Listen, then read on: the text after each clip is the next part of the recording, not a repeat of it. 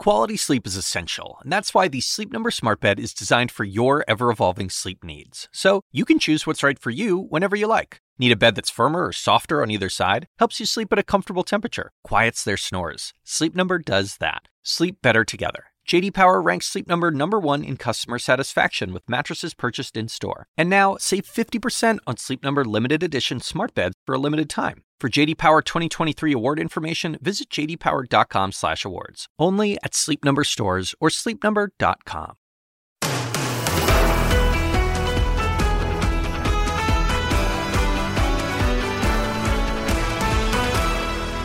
Good morning, everyone. Getting closer and closer to Thanksgiving Day. It is Tuesday, November 22nd. We're so glad that you could join us. And we need to start out by telling you we have these new details about the suspected gunman and the 5 victims that he killed at an LGBTQ nightclub in Colorado Springs. The charges he is facing this morning. Also, medicine shortage across the country as RSV infections and the flu both surge at the same time. Patients are now reporting problems getting the drugs they need. Also this.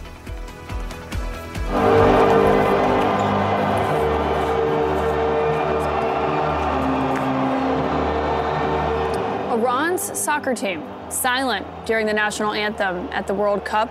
We'll have more on the acts of defiance that we are seeing happening in Qatar. We'll take you there live to give you an update on the ground. It is a busy Tuesday here, but first we're going to start with the hero Army veteran who tackled the gunman inside that nightclub. He says that he thought that he was done with war until it came back to him right here on U.S. soil. His name is Richard Fierro.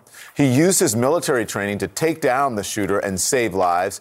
A drag performer used her heels to help him. You're going to hear from Richard live in this program in just a short time away. Also this morning, we're learning the names of the 5 souls taken too soon and who they were from the people who loved them. Rosa Flores, live for CNN This Morning in Colorado Springs. Rosa, good morning to you. What are the new details you're learning? Good morning, Don. I want to share with you the names of the 5 victims. This all according to police. The names are Raymond Green Vance. According to his family, he's described as being kind and gifted and willing to go out of his way for anyone. Kelly Loving, her sister Tiffany, says that her sister was just a good person, loving, caring, and sweet. Ashley Paw, her husband, saying that his wife just had a huge heart and that she worked at a nonprofit that helps foster children find homes. Daniel Aston, his family, saying that he moved to Colorado Springs to be closer to his family. And Derek Rump. I talked to a survivor, Ed Sanders, who says that Derek would give him a ride home when he couldn't get an Uber just to make sure that he got home safe. And we're also learning the names of the heroes who authorities say saved countless lives. Everybody in that building experienced combat that night, not to their own accord, but because they were forced to. Former Army Major Richard Fierro served 4 tours in combat zones overseas. He tackled the gunman and with the help of another young man and a drag performer was able to disarm and disable the shooter. I just started wailing away with his gun.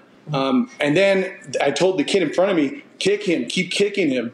I was doing what I do downrange, you know. I trained for this. I don't want to ever do this. This kid that was helping me was kicking another human in the head, and I told him to do it. I don't know what to do, you know. There was a beautiful one of the performers was walking by when the kid was getting tired of kicking, and she helped him, kicked him with the high heels that she had on. Fierro was at the club with friends, his wife, his daughter, and daughter's boyfriend, Raymond Vance, who was killed that night. I lost my kid's boyfriend. I tried to have everybody in there. I still feel bad that there's 5 people. There's 5 people that didn't come home. And this guy, I told him while I was hitting him, I said, I'm going to kill you, man, because you tried to kill my friends. My family was in there. Survivor Barrett Hudson tells CNN he sustained 7 gunshot wounds during the shooting. I got shot. I knew I got shot a few times. I fell down. He proceeded to shoot me. I got back up. I made it out of the back of the club. I've been shot 7 times at this, or 7 times by now. I got really really lucky. And I don't know why I'm still here. CNN has obtained a Facebook live stream that appears to show a standoff with police during his June 2021 arrest. You see that right there? Heads got their rifles out. He was arrested for felony menacing and first-degree kidnapping, according to a news release at the time, after his mother says he threatened her with a homemade bomb and other weapons. According to the district attorney, the suspect has not been formally charged, but he is being held without bond pending multiple possible charges. Now, those possible charges include possibly 5 counts of first-degree murder and 5 counts of the hate crime statute here in Colorado. Now, the suspect is still in the hospital and authorities are tight-lipped about his condition. Dawn. Rosa Flores joining us from Colorado Springs. Thank you, Rosa. All right, in Colorado, hate crimes are referred to as bias-motivated crimes. They're defined as the intent to intimidate or harass another person in whole or in part because of that person's actual or perceived race, color, religion, ancestry, national origin, physical or mental disability, or their sexual orientation. Before 2021, Colorado had prosecutors had to prove that a defendant's acts had been motivated solely by hate. But now the law requires them to establish only that bias was a factor in the case, not the sole motivation. For perspective on this, let's bring in criminal defense attorney and former federal prosecutor Katie Cherskasky. She has prosecuted hate crime cases, so you are the perfect guest to talk to us about this, because that's been a big part of this conversation, is what if this is going to be potentially an avenue for them to go down. And I know, 2 things that stick out. One, that this is obviously a club that caters to the LGBTQ community. There are only 2 of them in Colorado Springs, we were told yesterday by some of the guests. And, of course, this attack came on the Transgender Remembrance Day to talk about people who had been killed. And so do those 2 factors, how much do they weigh on what prosecutors would be looking at here? Well, that's a very good point. So when you're talking about hate crimes or bias crimes, as in Colorado, the prosecutors are going to be needing to look at a lot of circumstantial evidence to prove the motivations behind the attack. Because it's one thing to have victims who are part of a marginalized group, but to prove that that was the reason and the drive, or at least in part the drive behind the attack, that's what you're going to be looking at. So, of course, the location of the crime, the day of the crime, any sort of past statements, any future statements that are made by the suspect in this case are all going to play into whether they can prove that motivation. And as you mentioned, they don't have to prove that that was the only motivating factor, but it has to be at least in part something that can be shown primarily through circumstantial evidence. Here, I don't think we've heard a lot of statements from the alleged shooter relating to the motivations behind this, but there are those factors you mentioned. So certainly that will be a good starting point under that statute. I think that's really key, right? Because you've noted that you don't meet the threshold for a hate crime successful prosecution by just noting that someone is a member of a protected class, as all these victims were, sure, right? As we understand. But you need to show that they were motivated. And as far as we know from the Colorado Springs police chief, the suspect hasn't made any statements, despite their repeated attempts. How do you do that in court? How do you win on that in court if he doesn't talk? Well, we're not talking just about statements that are sworn to law enforcement, but any statements that he's ever made, whether on social media, whether to friends or family. And if you remember in the Arbery case, there was quite a lot of evidence in the federal trial about these past statements that were racist and showed their racist intent. And so any statements whatsoever, not just after the arrest, but any at all that could show the motivation behind this is really what you're going to be looking at in terms of that enhancement for the charge. But I think primarily here, the big question is going to be proving up the murder charges, because significantly, as far as sentence is concerned, that's really going to get you the furthest. Well, you took the words out of my mouth. He will no doubt be convicted on murder charges, but these are enhanced charges on top of those charges, right? But it's also important to, when you're talking about these hate crime charges, to send a message to people. Absolutely, and I think that is a big motivation why these legislatures put the hate crime statutes on the books, because practically speaking, Colorado has a life without parole maximum sentence for a murder charge. So the enhancement of the hate crime isn't going to practically expand anything. Colorado repealed their death penalty a couple of years ago. So in terms of the ultimate outcome here, if he is in fact convicted of one or more of the murder charges, then the outcome of the hate crime isn't going to change that sentence. But it does send a message that I think is incredibly important, that obviously these cases are handled especially carefully with protected groups like that. Something that everybody is watching closely. Thank you for bringing your experience on to help us break down this conversation. Thank you. It's really important. Ahead, we are going to speak to the veteran who took down the gunman. A captivating interview. He will join CNN This Morning live.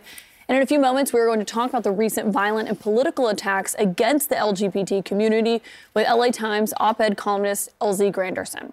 Well, we've now learned that on Election Day in Arizona, a top elections official had to go into hiding for his own safety. A spokesman for Maricopa County Board of Supervisors Chairman Bill Gates confirmed to CNN that Gates was moved to an undisclosed location because of threats on social media. We're told he still has increased security today.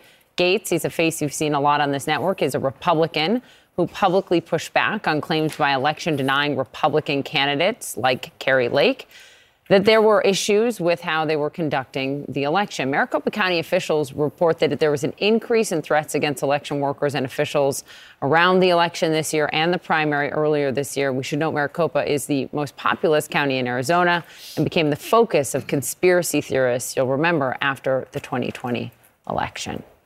Ahead this morning, we'll speak about that and a lot more with Arizona's governor-elect, Katie Hobbs.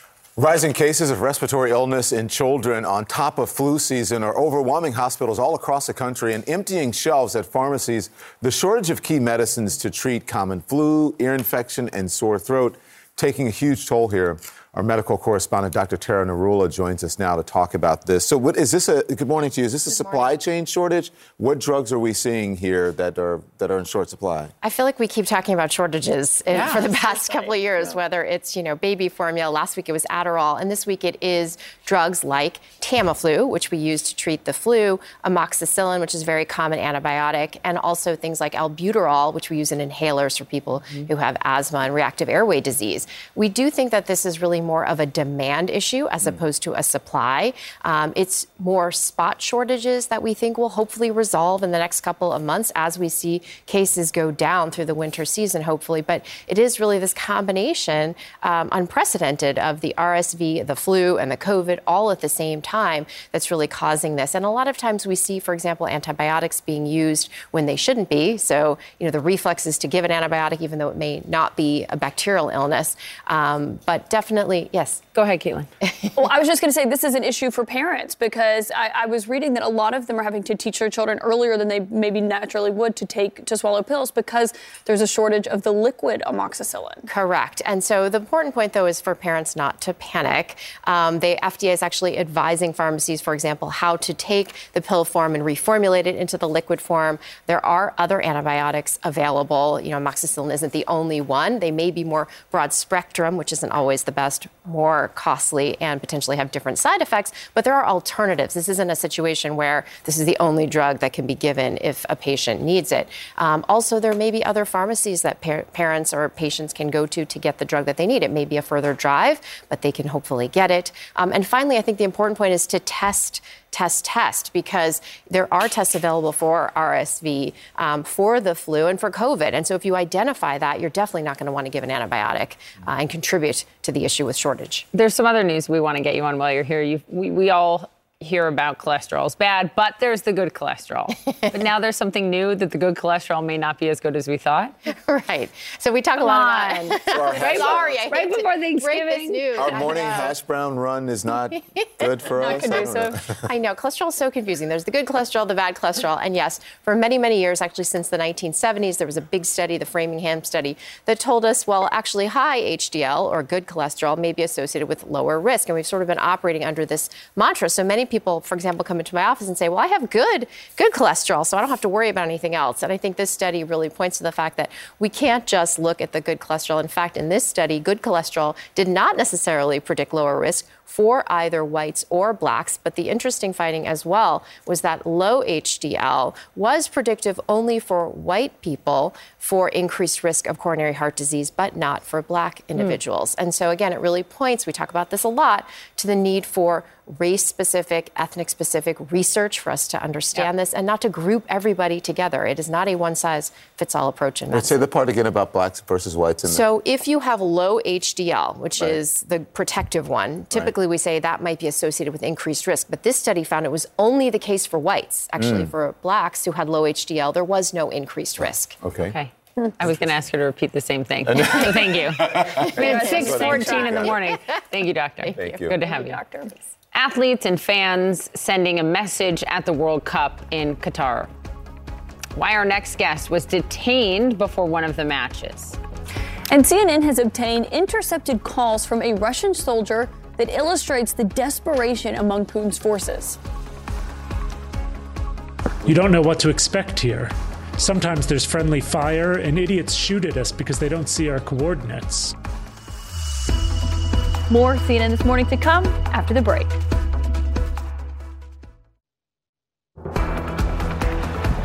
Musa, Sergeant, Pulisic on the run. Pulisic has Weah. Pulisic rolls it in. Tim Weah!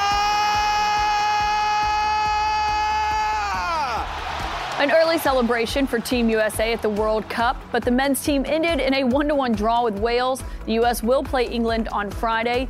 But what might be more interesting than what's happening on the field is what's happening off of it. The players on the Iranian national team decided not to sing their country's national anthem and instead stood in silence before their match against England. This was widely understood to be a gesture of support for those anti-regime protests that you have seen happening over women's rights in the streets of Iran in recent months. Some fans in the stadium held up signs supporting the cause of women's rights and freedom.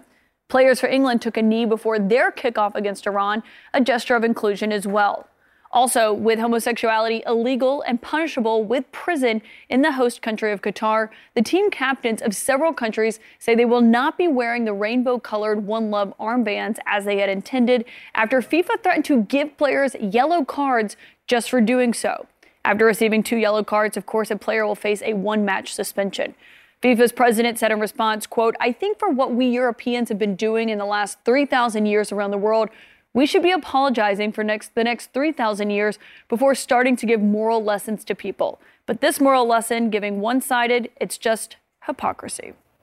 So let's talk about all of this with Grant Wahl. He is a journalist and founder of GrantWahl.com, and he was detained for half an hour yesterday before the U.S.-Wales game for just trying to enter the stadium wearing a shirt with a rainbow on it. Grant, thanks very much for being here. I'm sorry that happened to you.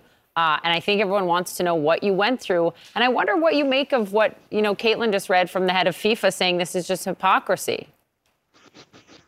I think the FIFA head president, Gianni Infantino, actually makes a decent point when he talks about 3,000 years of Europeans doing bad things to the rest of the world. And I think even the U.S. in the last couple hundred years has a few things like that in its history. But unfortunately, the FIFA president, what he took that to mean, I thought was really outrageous, actually, that just because of that, human rights violations in authoritarian countries, like here in Qatar, the outlawing of homosexuality, the treatment of migrant workers, all of that it's not possible, according to the FIFA president, to criticize that, which I think is just wrong.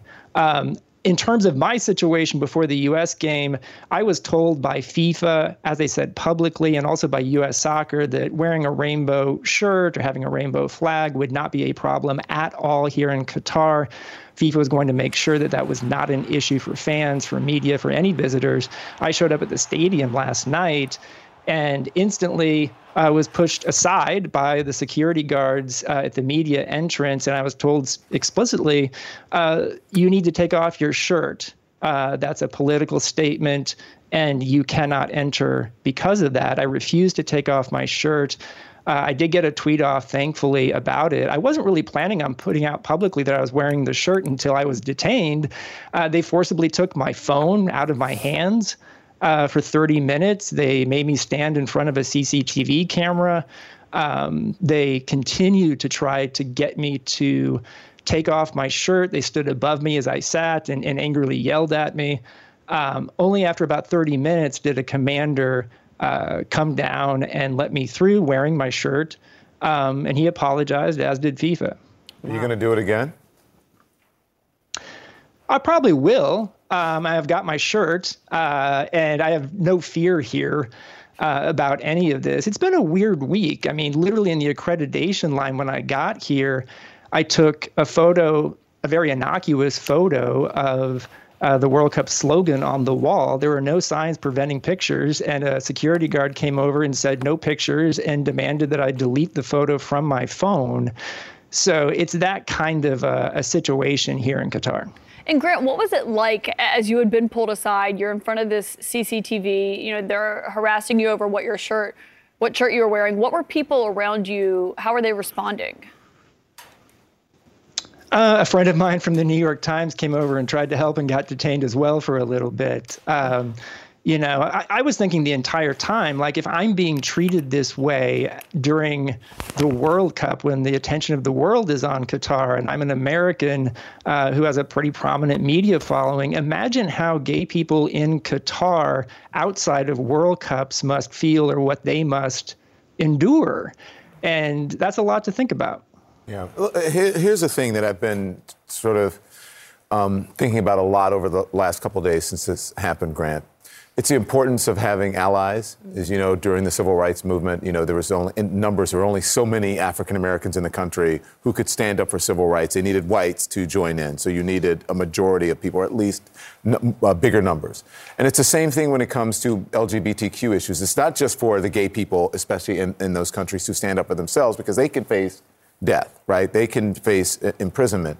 It's important for allies like you to stand up. Talk to us about that, please.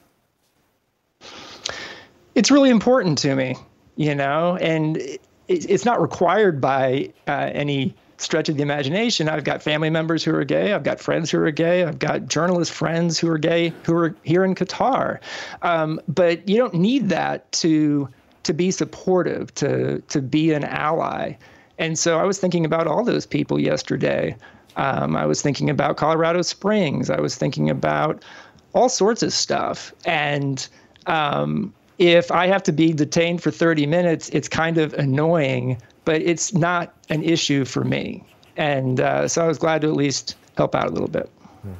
It's really well said, Grant. Yeah. Thank you so much. Thank you, Grant. Appreciate it. Be well. Be safe, okay? And thank you for standing up. I'm good. Thanks so much. And if he wears it again today, obviously sending an important message. Yeah. What will happen? And we'll have him back if he'll come back. We will. All right. Georgia's Senate candidate Herschel Walker has released a new ad targeting the LGBTQ community, and this is just days after the shooting in Colorado. LZ Granderson is here to talk about it with us. And the first pictures of the comedian Jay Leno after he suffered burns from a car fire, now released from a hospital.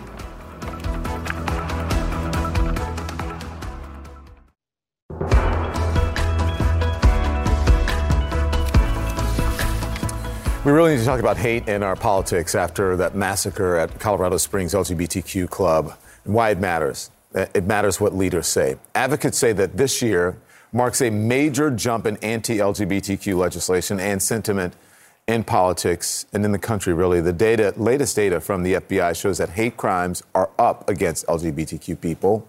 And when I talk about why it matters, about what leaders say, that includes campaign ads. I want you to pay attention. Campaign ads like this one, just released by Georgia Senate candidate Herschel Walker. Here it is. I'm Riley Gaines, a 12-time NCAA All-American. And I'm Herschel Walker. For more than a decade, I worked so hard. 4 a.m. practices to be the best. But my senior year, I was forced to compete against a biological male. That's unfair and wrong. A man won the swimming title that belonged to a woman, and Senator Warnock voted to let it happen. Warnock's afraid to stand up for female athletes. Herschel Walker stands up for what's right. That was released just 48 hours after the shooting, and we have reached out to the Walker campaign and have not heard back. So joining us now is op-ed columnist for the Los Angeles Times and the host of the podcast Life Out Loud, LZ Granderson. LZ, thanks so much for joining. Appreciate it. We're going to talk about the whole thing in general, right? What happened in Colorado Springs, the anti-LGBTQ sentiment in the country, and the hate and the danger and the violence that members face. But what do you think about that ad and the timing there? Well, I'm confused, to be quite honest with you, because when you look at the exit polls, the issues that are on voters' minds, number one, obviously, was the economy. How do you put food on the table? Paying for gas, the inflation. Number two was abortion. Following down from that were issues regarding security and safety, education. I did not see very many voters stress confusion or anxiety regarding trans athletes competing in sports in high school or in college. And so this seems to be a manufactured issue from Herschel Walker, who has nowhere else to turn because he has no credibility when it comes to discussing the economy because we understand his business dealings. He's surrounded by controversy regarding abortion. So where else is he going to turn? Hate. And that's what this ad is, hate. But here's the important thing to remember. Trans athletes are already banned in Georgia. That was signed into law earlier. I'm not saying that to celebrate. I'm saying that to say, what exactly is this ad supposed to do for Georgian voters? Mm-hmm. It's already banned in the state. So what is the purpose of this ad? Only to spew hate. To use gay people, members of the LGBTQ community, as political pawns, which has been happening in the country. But this specifically is that, because as you said, it's already banned. So then why? The whole question, LZ, is why? And does he not, and the people who are around him, not understand the danger of sort of, injecting this into the culture?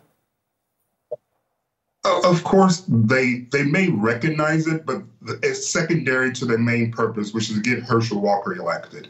And oftentimes when people are focused in on that singular issue, they will try to take advantage of groups that, people may have, negative feelings about. And as a queer person, you and I both know we've been targeted multiple times. I can remember shaking in my office in New York City when the Bush campaign was trying to get reelected and targeted queer people by trying to pass an amendment in the Constitution banning same-sex marriages.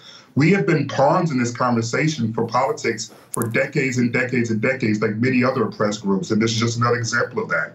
To your point about legislation, the data show there's been there are over 300 anti-LGBTQ proposed bills so far this year, and I want to get your reaction to what the president of GLAAD said when it comes to legislation, but also rhetoric and a direct tie to violence. Listen to this. And that is a direct response from the rhetoric from these politicians that we've been seeing. Rhetoric does lead to violence. And we're seeing a 12-year high in hate crimes, 41% increase in hate crimes against the transgender community. And we see a direct line between that and what our politicians are saying on the airwaves and how they're pushing forth over 300 anti-LGBTQ bills this year so far. You see that connection as well? Oh, absolutely. I wrote a piece back in 2009 that I won a GLAAD award for. And forgive me if I get a little emotional because I think about that night all the time still. I was covering the NBA All-Star Weekend, and I was surrounded by a group of really large men who did not appreciate the fact that I wore my T-shirt really tight. And they were going to basically kick my ass, and I thought I was going to die that night. And if it wasn't for police officers who were nearby and shot them and intervened, I may have been killed. So I think about rhetoric all the time. I think about violence against my community all the time because I could have very well been a victim as well. And to the politicians who are utilizing this rhetoric just to get reelected, you can't duck the fact that this blood is on your hands because you're contributing to the mentality that allows for this to happen. When you allow slurs to exist, when you allow certain attitudes that are really harmful to exist in your space, or worse yet, use it in campaign ads, what you're doing is giving permission for people who have really nefarious intentions to go through with those intentions. And we've seen it time and time again. It's not anecdotal. There are other groups that are also suffering the exact same way. We've experienced this globally. So I just really encourage, particularly Republicans who, are prone to have these kind of ads. I just ask you just to be really cautious in terms of how you engage in these conversations, because whether you believe it or not, this blood is on your hands because you're contributing to this echo chamber that is leading to all this violence. Yeah. Just talks about the power of of words. Yeah. It's funny. They're so impressed by your tight T-shirt. There's a whole lot of other stuff going on there. I had to say that. LZ. You know what's so funny, Don? I was actually on my way to the Playboy party on top of that. So I was going into the epitome of heterosexuality, wearing a tight T-shirt because I was feeling myself and almost got gay back. It was so much. I just spent the entire night in my room crying. I didn't go back out that weekend. I'm just saying thou doth protest too much many times, and it's usually the people who have something to hide that they don't want to talk about who can be the most homophobic. You know what I'm saying? LZ. Well, that's a different conversation. That's a whole nother show. LZ, I appreciate your candor. Thank you for what you do. Thank you for standing up. And we know it's early where you are, so appreciate it even more. Be well. Thank you, LZ. Thank you very much. And prayers to the families that lost in Colorado Springs. Prayers up to those families. 100%. Thank you. Up next, we're going to take you live to Ukraine and show you new video of Russian soldiers surrendering in a recently liberated town. And CNN This Morning is also live in the Florida Keys. We have dramatic images of the Coast Guard rescuing migrants from an overloaded boat. You know what this reminds me of?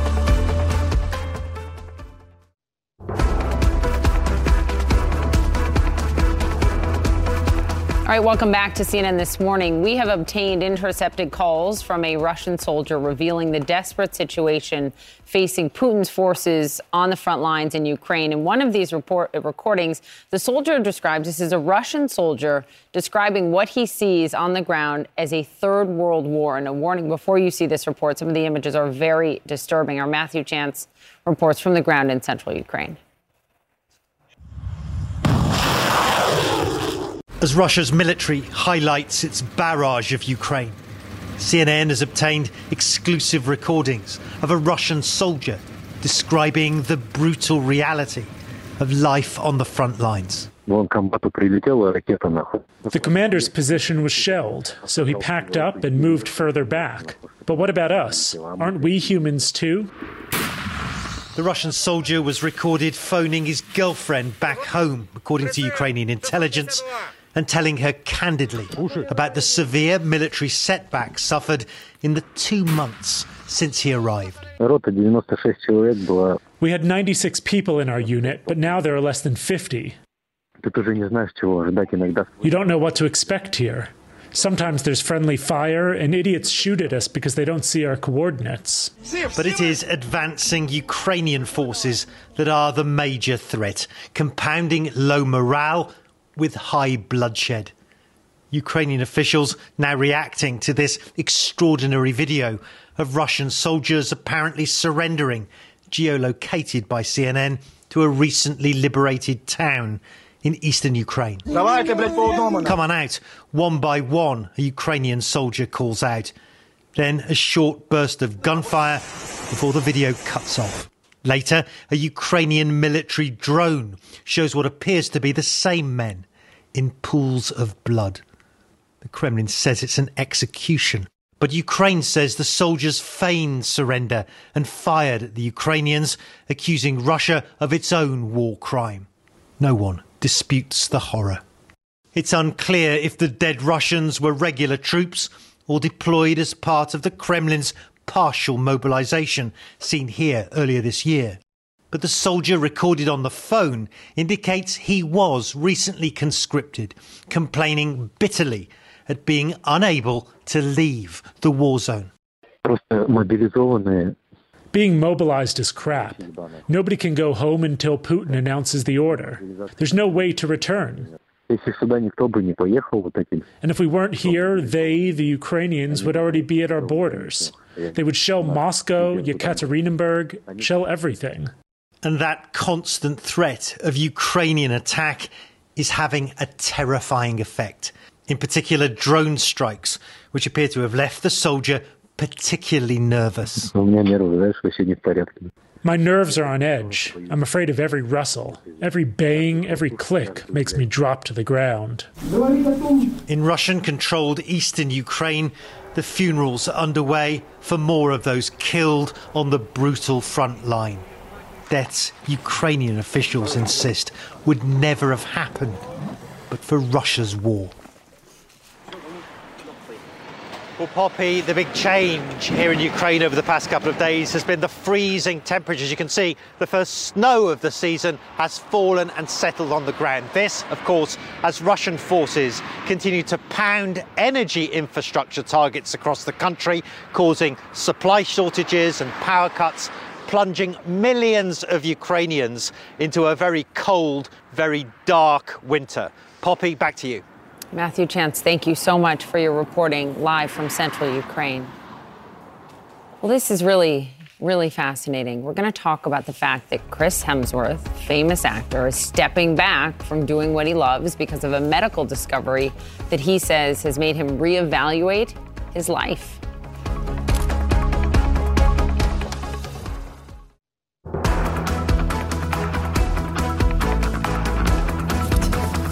It's a beautiful shot of New York City there. The former Tonight Show host Jay Leno has been released from a Los Angeles hospital after a gas fire in his garage that left him with serious burns to his face. Look, you can see it. His face, his chest, and his hands. He is seen with members of his care team at the burn center right there. The 72-year-old needed 2 surgeries to treat his injuries, but is expected to make a full recovery. We wish him all the best. Get better. He still has that great Jay Leno smile. Yeah. Completely. Yeah. You know? Yeah, we're absolutely wishing him the best. Also this morning, the actor Chris Hemsworth, you know him as Thor, says he is taking a break from acting after he learned that he has a heightened risk of developing Alzheimer's. You have a very rare combination, which is you have 2 copies of ApoE4, a set from your mom and a set from your dad. And what does that mean exactly? That means you have an increased risk of Alzheimer's disease. You're constantly thinking you're going to live forever, especially as a young individual, and then to all of a sudden be told, oh, this may be the thing that might take you out, was like, whoa. Right now, 6.5 million people over the age of 65 are living with Alzheimer's, according to estimates from the Alzheimer's Association. So joining us now to talk about this and what Chris Hemsworth just learned is Dr. Chris T. Purnell, Regent at Large for the American College of Preventative Medicine. This genetic predisposition that he learned about that he has, it's not a diagnosis, but would you describe it more of a strong indication that this could happen, or what's the sense? I think the easiest way for everyone to understand it is that if you have this particular gene in this variant, that your risk to develop Alzheimer's increases. Normally, if you're 65 or older, about 2% of persons of that age group will develop Alzheimer's in the year. If you have 1 copy of that gene, that risk triples. If you have 2 copies of that gene, that risk increases by 10 to 15%. So it's not a certain diagnosis. Well, does it help as far as like researching, right? I mean, listen, I am particularly interested in this story. My grandmother had Alzheimer's, had a cousin who had early onset, had other family members who I don't want to call out, whatever, but having issues with Alzheimer's. And if you're able to diagnose this earlier, is there a medication that you can take? Are there things that you can do? Does it help you in at least knowing so you can get your affairs in order? Do you know what I'm saying? I totally hear what you're saying. So for me, I'm a preventive medicine physician, right? So prevention is power. Knowing that you have increased risk, you can focus on general behaviors to help you remain healthier. What are those general behaviors? Engaging in physical activity, ensuring that you have a healthy diet so you're not developing overweight or obesity, or you have diabetes or high blood pressure, or even depression and memory loss and hearing loss or things like that can put you at risk to develop it. So knowing is a way for you to develop a roadmap to live healthier. Then what do you think the point is for him? Is there a point to what he's doing, or do you understand what I'm saying? Because he says, I'm going to step back. Would this mean that other people, if we're talking to people across the country, should other people sort of step back and enjoy their lives if they're increased, or just reassess what's happening? I think it's tough news to get. He's a fairly young man, but everybody should step back and enjoy their lives, right? We're living through an unprecedented crisis. We've been through the worst pandemic that we've seen in 100 years. The battle with knowing about a disease like Alzheimer's is that we have limited tools in our war chest, if you will. The fact that he does know, he says he wants to embrace his family more. But more importantly, I hope that all of us walk away with the more that you can be active, physically active, perspective, eat well. The more that you can prevent common diseases like high blood pressure, the better off you'll be. I just keep thinking about, that saying, what will you do with this one precious life? Reminds us of that, right? Very important. Like how very important. My dad was 49 when he died. Wow, Pops. I forgot about that. 49, and he had like this big life by 49, but still 49. And for so many people, I thank Chris Helmsworth for helping us remember that. Definitely. I just lost my cousin who was 62. So sorry. Wow. Unexpectedly heard this news. And yes, when you hear about someone very young losing their life or someone very young hearing about what could be a terminal illness, it should give us all pause to embrace life more fully. What are we doing with each day? Yeah. What a great message, and thank you for bringing us, such important perspective on all of this. Thank you. Thank you. Doctor. Happy Thanksgiving to you. More CNN This Morning to come after the break.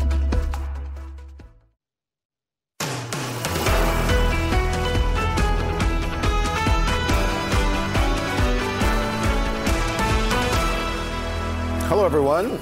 Welcome to the program. Good morning. It is Tuesday, November 22nd. News about the suspected gunman who killed 5 people at an LGBTQ nightclub in Colorado Springs, expected to face murder and hate crime charges. We are learning more about the victims, and we're hearing extraordinary stories of survival. Also this morning, pediatric ICUs are operating over capacity as sick children and their parents are waiting in line for care ahead of the holidays. RSV, COVID, and the flu have pushed hospitals nationwide to the brink. We'll tell you what you need to know. We will also talk about the latest on this possible huge nationwide rail strike that could cripple the U.S. economy just before the holidays. We'll speak to the leader of one of the biggest unions involved. Yeah, all at the worst time right now. And happening today, the Department of Justice makes its first significant move since naming a special counsel in its Mar-a-Lago probe. But first, this is what we're going to begin with. The suspected gunman who killed 5 people at an LGBTQ nightclub in Colorado Springs remains hospitalized this morning and not talking to investigators. We are learning a whole lot more about the victims and hearing from the people who survived the shooting about the terror they witnessed. This guy, the look on his face was full of hate. It was complete hatred. It seemed like he was firing from his waist. But it happened so fast. I didn't really grasp it, what was going on, until I got shot in the leg. I took off running to the back, and I got shot. I knew I got shot a few times. I fell down. He proceeded to shoot me. I got back up. I made it out of the back of the club. I got my phone, and I called my dad because me and my dad are like best friends. It's really, really great, weird relationship. And he's always stood by me through thick and thin. And that was the last person that I wanted to talk to. I have never prayed so sincerely and quickly in my life as I did in that moment. After about a minute and a half, I decided I needed to get out of there. So I got up, and when I went inside, I saw what I believe was probably the gunman lying on the ground, getting beat up and kicked and yelled at by 2 very brave people who I still don't know the identity of those 2 people, but I hope I can find out one day, because I truly believe those 2 people saved my life. Everything has changed for them forever. Let's go to CNN's Rosa Flores, live for CNN This Morning in Colorado Springs. Hello, Rosa. We've learned the names of the victims in this tragedy, and I want to know, what have their family members said? Don, hearts are heavy here in this community as the community learns the names of the victims, and also, like you said, just a little bit about them from their families. Let me share with you their names. Raymond Green Vance, his family describing him as being kind, selfless, gifted, and willing to go out of his way for anyone. Then there's Kelly Loving, her sister Tiffany, saying that her sister was just a good person. She was loving and caring and very sweet. Ashley Paw, her husband, saying that his wife just had a huge heart, that she worked for a nonprofit that helps foster children find homes. Then there's Daniel Aston. He had moved to Colorado Springs to be close to his family. And Derek Rump.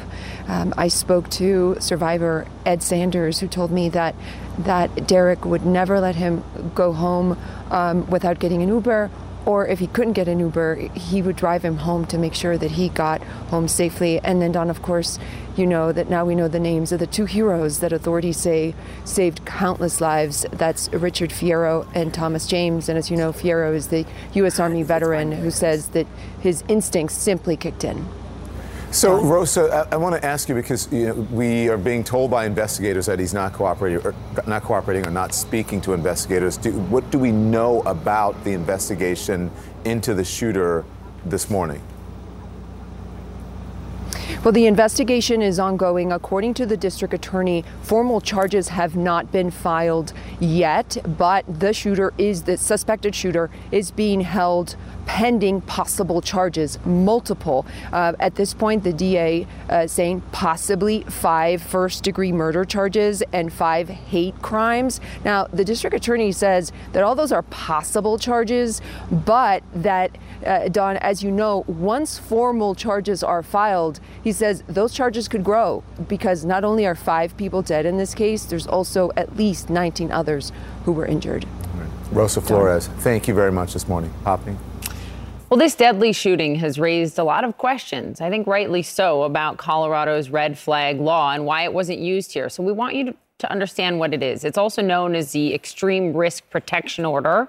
It was passed just a few years ago in 2019. And what it allows is it allows family members, roommates, friends, or law enforcement to petition a judge to temporarily take away a person's firearms if they are deemed too dangerous to themselves or others.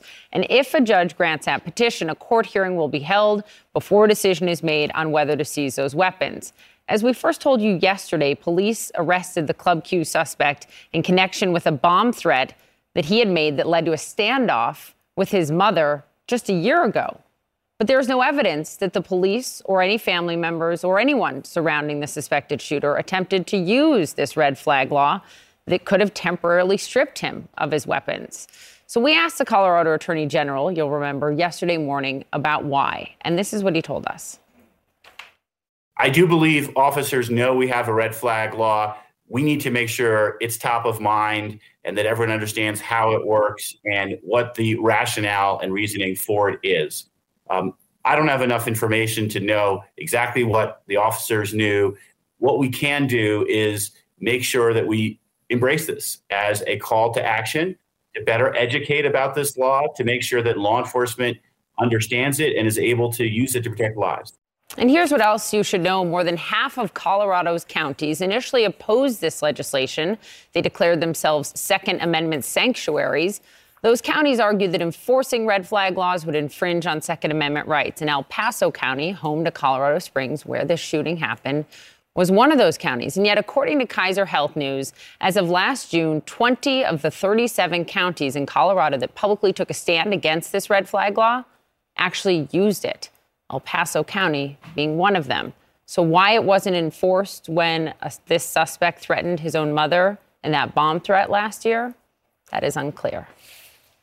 All right, this morning, as Colorado is mourning the lives of those 5 people who were killed, there are still major questions about the suspect. He is right now still hospitalized, has not been released on bond, is not expected to be released on bond. There is new reporting, though, this morning from the Washington Post that he once changed his name amid questions about what led up to this attack. So with us now to talk more about this is CNN's Athena Jones. Athena, obviously the focus here is always on the victims. That is what it should be, on their families, on this community. But people, as this suspect is waiting on charges, they want to know, what's going on here. Is he going to be charged with hate crimes charges? So what have you learned about him himself? Well, just like the investigators, we journalists are trying to piece together a profile of this suspect. Learn why he did what he did. We've learned that his grandfather is an outgoing California state assemblyman by the name of Randy Vopel. He has been assemblyman since 2016, but he recently lost his re-election bid. This is the father of the suspect's mother, Laura Vopel. Randy Vopel attracted attention when he compared the January 6th attack on the Capitol to the Revolutionary War. Here's what he said. He said, "This is Lexington and Concord. First shots fired against tyranny. tyranny will follow in the aftermath of the Biden swear-in on January 20th. Now, he later tried to walk that back, saying he didn't condone the violence that took place that Wednesday at the Capitol. And it's not clear at this point what kind of interactions this 22-year-old suspect had with his grandfather, but we are learning a little bit more about his family life. Yeah, and one thing to note is an aide for that lawmaker told the New York Times that he had been estranged from that branch of his family and had not seen his grandson for about a decade. But, of course, major questions about that. Certainly. And there's also more questions about this video that you guys... there's a standoff that we were talking about that happened back in 2021, the suspect. Now, I want you to look at it and get the response. So here it is. This is your boy. I've got the heads outside. Look at that. They got a beat on me. You see that right there? Heads got their rifles out. If they breach, I'm gonna blow it to holy hell. So I've got to ask you, considering, Poppy just did the whole layout on the red flag laws and what have you, and you saw what happened there in the House. So what is happening here, Athena? Well, this is a standoff, as you mentioned. In 2021, he had been accused of threatening his mother with a bomb and multiple weapons and ammunition. According to the El Paso County Sheriff's Office, several houses in that neighborhood had to be evacuated. And so you see a very agitated young man. He's wearing a helmet, some sort of body armor, ranting about law enforcement, challenging them to breach the house. Now, in the end, you don't see any officers on that video. He was later taken into custody without any incident. But this is concerning. We got this from, CNN got this from his mother's former landlord, who saw him live streaming this on his mother's Facebook page, took a screen grab of it and shared it with us. And she was really concerned. She told the New York Times over the weekend, how could something like this happen and the authorities not intervene and take any weapons away? How could this person have weapons? The same issue with these red flag laws. We also learned in the Washington Post that this young man had suffered online bullying as a teenager. He had grown up, spent time in Texas and San Antonio. His name used to be Nicholas Brink. And right before his 16th birthday, after undergoing a lot of online bullying and harassment, he petitioned to have his name changed. And so that's why he's now called Anderson Lee Aldrich. That is not his original name. We understand this is because he had been subject to bullying. So we're getting a little bit more of a picture about what this alleged shooter that caused did, some what he issues went with through in his life. Investigating and trying to figure out his past and all of that. And maybe it potentially helped evade, problematic issues in his past. We don't know. There's still really big questions about that. I think, of course, investigators are looking into all of this. So thank you for bringing us the latest. Thanks. Ahead, we are going to speak to the veteran who actually took down the gunman. Rich Fierro joined CNN this morning live. So we have an update for you this morning on this disturbing story. This is about a white father and son accused of chasing down shooting at a black FedEx driver in Mississippi earlier this year. Gregory and Brandon Case have both had their charges upgraded to attempted murder. Police say the pair chased down 24-year-old DeMontario Gibson and shot at his delivery truck just moments after he had made a delivered a package to their home. When the pair was first arrested back in January, Brandon, the son, was charged with attempting to cause bodily injury with a firearm, and his father, Gregory, was charged with conspiracy. But a grand jury just indicted both men on attempted murder and conspiracy charges. Gibson spoke to CNN about the incident back in February, comparing his case to that of Ahmaud Arbery, that was in Georgia, the 25-year-old black man who was murdered by 3 white men near Brunswick, Georgia in 2020. Watch this.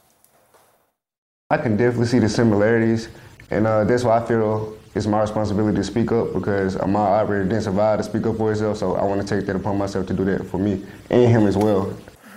So we need to tell you that a trial date for Gregory and Brandon Case has not been set. We will follow this story. Also this morning, more than 100 migrants have been rescued from an overloaded boat in the rough waters off the Florida Keys. The U.S. Coast Guard released these images showing many of the rescued were young children. CNN's Layla Santiago joins us live from Isla Mirada, Florida. Layla, what can you tell us about this rescue effort, but also, of course, what led to it? Yeah, Caitlin, when you see those images, you see that these rescue efforts included babies that were pulled out of the vessel there. You can see why it's so heartbreaking. So let's talk about what we know at this point. We are right now at Whale Harbor Marina, and it was not far from where we are, where a Good Samaritan reported an overloaded vessel yesterday morning. That vessel eventually came up on a sandbar, and there were some pretty intense rescue efforts underway by the Coast Guard. When I spoke to the Coast Coast Guard overnight, one of the first things they mentioned was how rough it was, how bad the conditions were. It was raining, rough seas. We're talking about 5 to 6 feet, 25-mile-per-hour winds. So not an ideal time for anyone to be out there, much less that type of vessel. But still a lot of questions remaining about how long they were out there and what exactly will happen next. Yeah, and of course, big questions about those rescue efforts, those poor children, as you see in those images. Layla, thank you for that update. We'll stay with you. Yeah. All right, parents, listen up. Pediatric hospitals across the country are running out of beds for children. This is largely because RSV cases have surged across the country, coupled with the flu. The RSV virus is severely impacting the number of available ventilators and hospital beds, including at Children's Minnesota Hospital, where administrators say they are almost out of ICU beds. So I want to bring in the CEO and president of Children's Minnesota Hospital, Dr. Mark Gorlick. Doctor, thanks very much for being with us. I got to tell you this, when I saw this headline cross, we really wanted you on because my friend, good friend from Minnesota with 2 little boys, just told me they experienced this last week. How bad is it? Oh, boy, yeah. How bad is it? We are seeing the biggest surge of respiratory illness, wintertime respiratory illness that we've ever seen going back. Our number of admissions, patients admitted to our hospital for respiratory illness in October was double the previous record number. Okay, so then the question is, if this is my child, what do I do? And we have some video. If we could, I think you've seen it. I want to just play it for our viewers to see some things that babies have been going through. It's that quick breathing from the abdomen like that's concerning. Right. We'll show you the other one. And if you could just speak to what parents that see that and the sort of the head nodding, right? What do parents that witness this do if there literally are no ICU beds for their kids? So a couple of things to keep in mind. RSV is a very common virus. Most people will get it at some point in their childhood. In many people, it causes very mild symptoms, a cold. But in some cases, it's more severe. There is no treatment for RSV. There's nothing that makes it go away faster. The treatments are aimed at dealing with the symptoms. And so the main reason that children would need to come into the hospital is if their symptoms are severe enough, as you saw in this video, they're having enough respiratory distress that they might need extra oxygen, for example. So the kinds of things that you saw here, this baby whose belly was moving out when they breathed, head bobbing, pulling in their muscles, those are signs that a parent would need to seek medical care.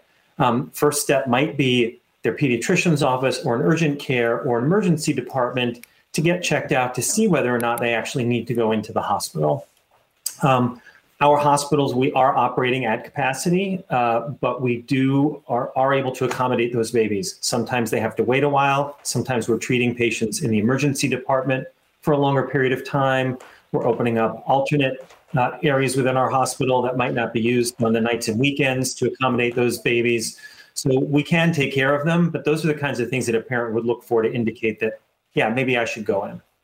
But a lot of those symptoms that we just showed, those are pretty common symptoms for children. I have 2 nephews that are the same age. They're in preschool. They are often getting sick because they're around other kids. So, runny nose, fever, the coughing, and the loss of appetite. How do parents know what to distinguish, when it is time to go to the hospital because they don't want to go prematurely given they're so at capacity? Right. Again, you're right. Those symptoms, runny nose, cough, fever, very common.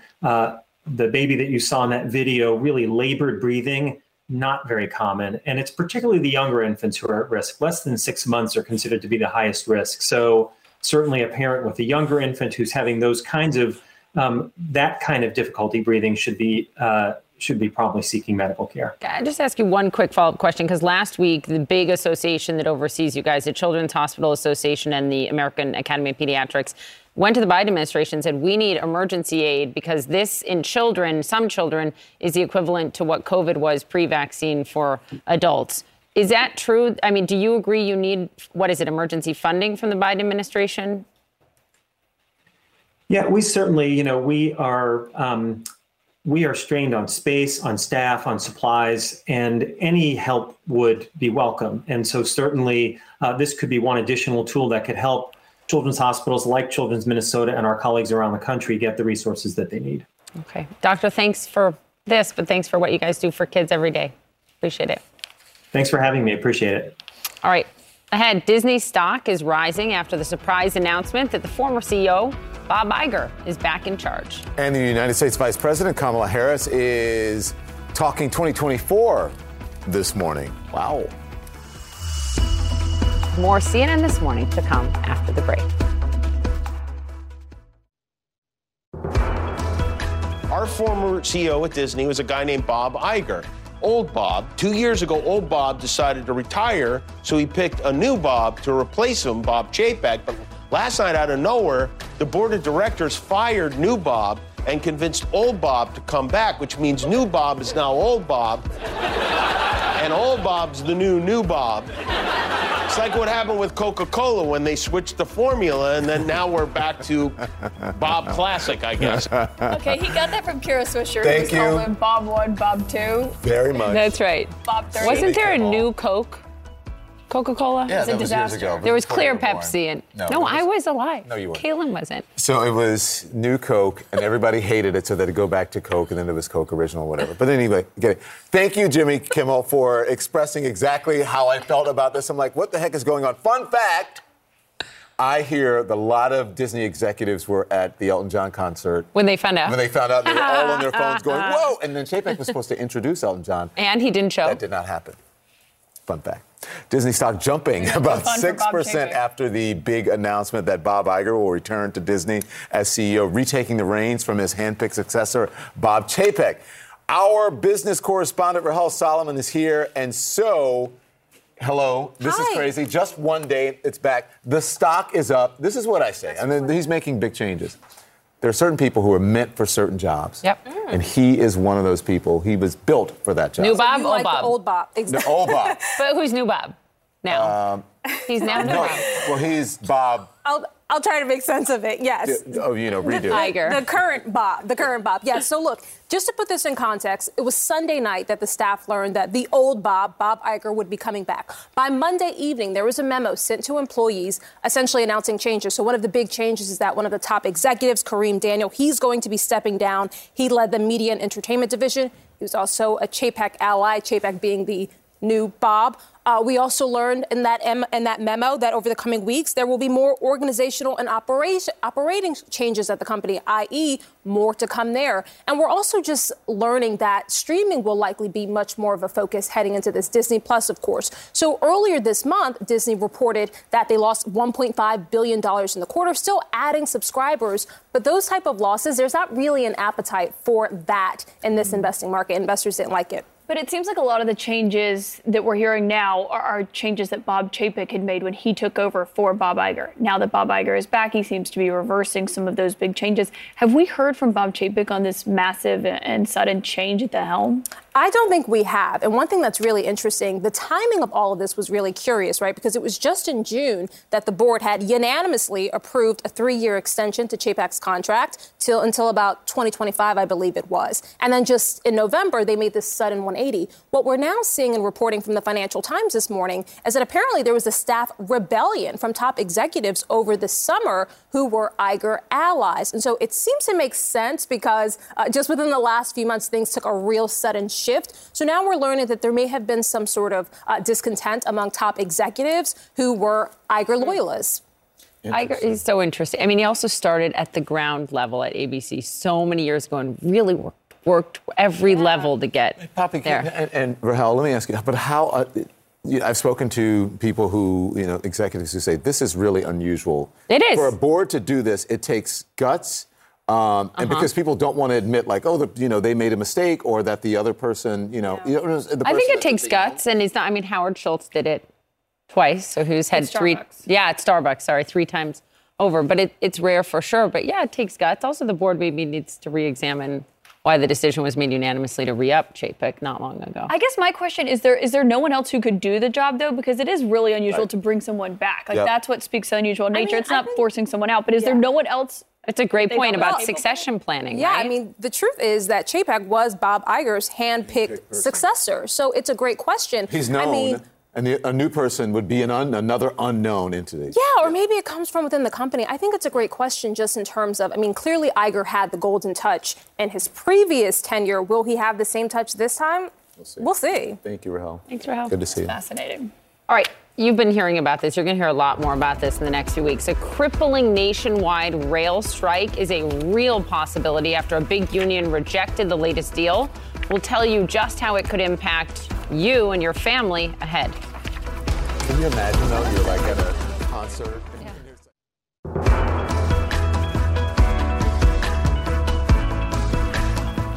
Workers at the biggest and most powerful rail union have voted down a tentative contract deal, and if the two sides cannot reach an agreement soon, there might be a strike, which industry officials have estimated could cost the economy more than $2 billion per day. Freight rail obviously makes up a huge chunk of the American supply chain, and a strike means that food prices could skyrocket even more than they've already been raised, because rail is absolutely crucial in getting those products to consumers. Even gas prices could increase, given 300,000 barrels are moved daily by rail. And about 75% of all cars and trucks built in the United States or imported here are also moved by rail. That could mean a big shortage and massive price hikes. And if you're a commuter, you might also be in trouble because nearly 97% of passenger rail used by Amtrak actually runs on freight lines. On top of all of that, the holidays are obviously right around the corner, meaning this strike could come during peak buying season. So joining us now to talk about the stakes here is Jeremy Ferguson, who is the president of Smart Transportation Division. That's the union that yesterday rejected that tentative labor deal and represents about 28,000 conductors, brakemen, yardmen, and others who all have a lot involved here. So Jeremy, thank you so much for joining us this morning. You know, you say that you believe a strike could still be averted. How? First, thank you for having me. It's a pleasure to be on here. And I would just simply like to say that, yes, a strike could be averted. The ball is back in the carrier's hands at this point, and we're back in their court. And we go back into negotiations this afternoon. Talks will begin. I will be there with the three other unions that have failed tentative agreements. But it will be a difficult process, and we're going to do our best. We want to keep America moving, and we surely want to help Santa Claus get those gifts delivered for Christmas also. Yeah, I know a lot of parents are worried about that as well. What conversations are you having with the White House? Have you been speaking with the Labor Secretary? What does that look like right now? Very limited discussions with the Secretary of Labor at this point. Yesterday was a blur. Things went quickly. I know everybody is watching it. Capitol Hill is watching also, but no real engagement yet at this point. In terms of the deal, I'm sure that will come today. In terms of the deal that 8 of the unions agreed to and 4 have rejected so far, but I know you all stand together. But it included a 24% raise for workers over 5 years, additional personal day, cap on health care costs, modifying the strict attendance policies. But I understand still no sick days officially included. That's a big hang-up point. I thought it was interesting that one of your members of the union, Jordan Boone, told the Washington Post, quote, "Some of us would rather be forced by Congress to take something than to vote on something we're not on board with." Just to be clear, Congress can make them go back to work. That's written in federal law. And they could enforce a worse deal than what's on the table right now for your folks. Is that right? You are correct. Yes. So, some of this vote, I think, wasn't necessarily a referendum vote against the contract as much as it was against their employers. Times are tough out here right now with all the cutbacks. Members aren't necessarily voting on the money issues. It's the quality of life and how they're treated with dignity and respect while they're at work. When big corporations cut too deep and they expect everybody else to pick up the pace, it becomes intolerable. You don't have the family time. You don't have the time to get adequate rest, mental rest from being on the road and being at the away from home terminal. All the issues that we have to deal with when we're keeping America moving 24 hours a day, 7 days a week, nonstop. I got to tell you, it doesn't sound good. I mean, and you don't sound optimistic because you just told Caitlin that, you hadn't had any talks with the White House. And look, everyone wants their Christmas presents, right? So are you optimistic? Do you think this thing is going to work out? I mean, what is the plan here? Well, that's an excellent question, Don. And we are working, like I said, today we're kicking off again our negotiations, our discussions with the carriers, and we will see where it goes. I know the White House is watching, and I know everybody's paying attention. So I'm sure it's going to pick up steam, especially as we move into next week. Yeah. Well, Santa needs help. You know, he can't get everything on that sleigh. He needs a little bit of help from. I hope my kids aren't watching. Yeah. It's all on the Santa sleigh, needs help. and it's all led by Rudolph. The Israel workers want their time, their paid time. They don't want to But take someone paid has to time get the go toys the to doctor. Santa. You're right. You see what I'm glad saying? you said dignity. I know we got to go, but that is so important. Yeah. Dignity, and the workers want to be heard. So, Jeremy, thank you. Thank you, Jeremy. Good luck, okay? Let us know what's up. We'll have you back. Appreciate it. So this story is fascinating. His wrestling name is Progressive Liberal, and his job is to rile up the Trump-supporting crowd from the ring. But what started out as sort of just a fun gimmick has since gotten out of control. People are even more frustrated. They're even more divided. So now here's this guy in our town saying this stuff that we see on television that we don't agree with. So we can't get those people. We can't get the politicians. Let's get him.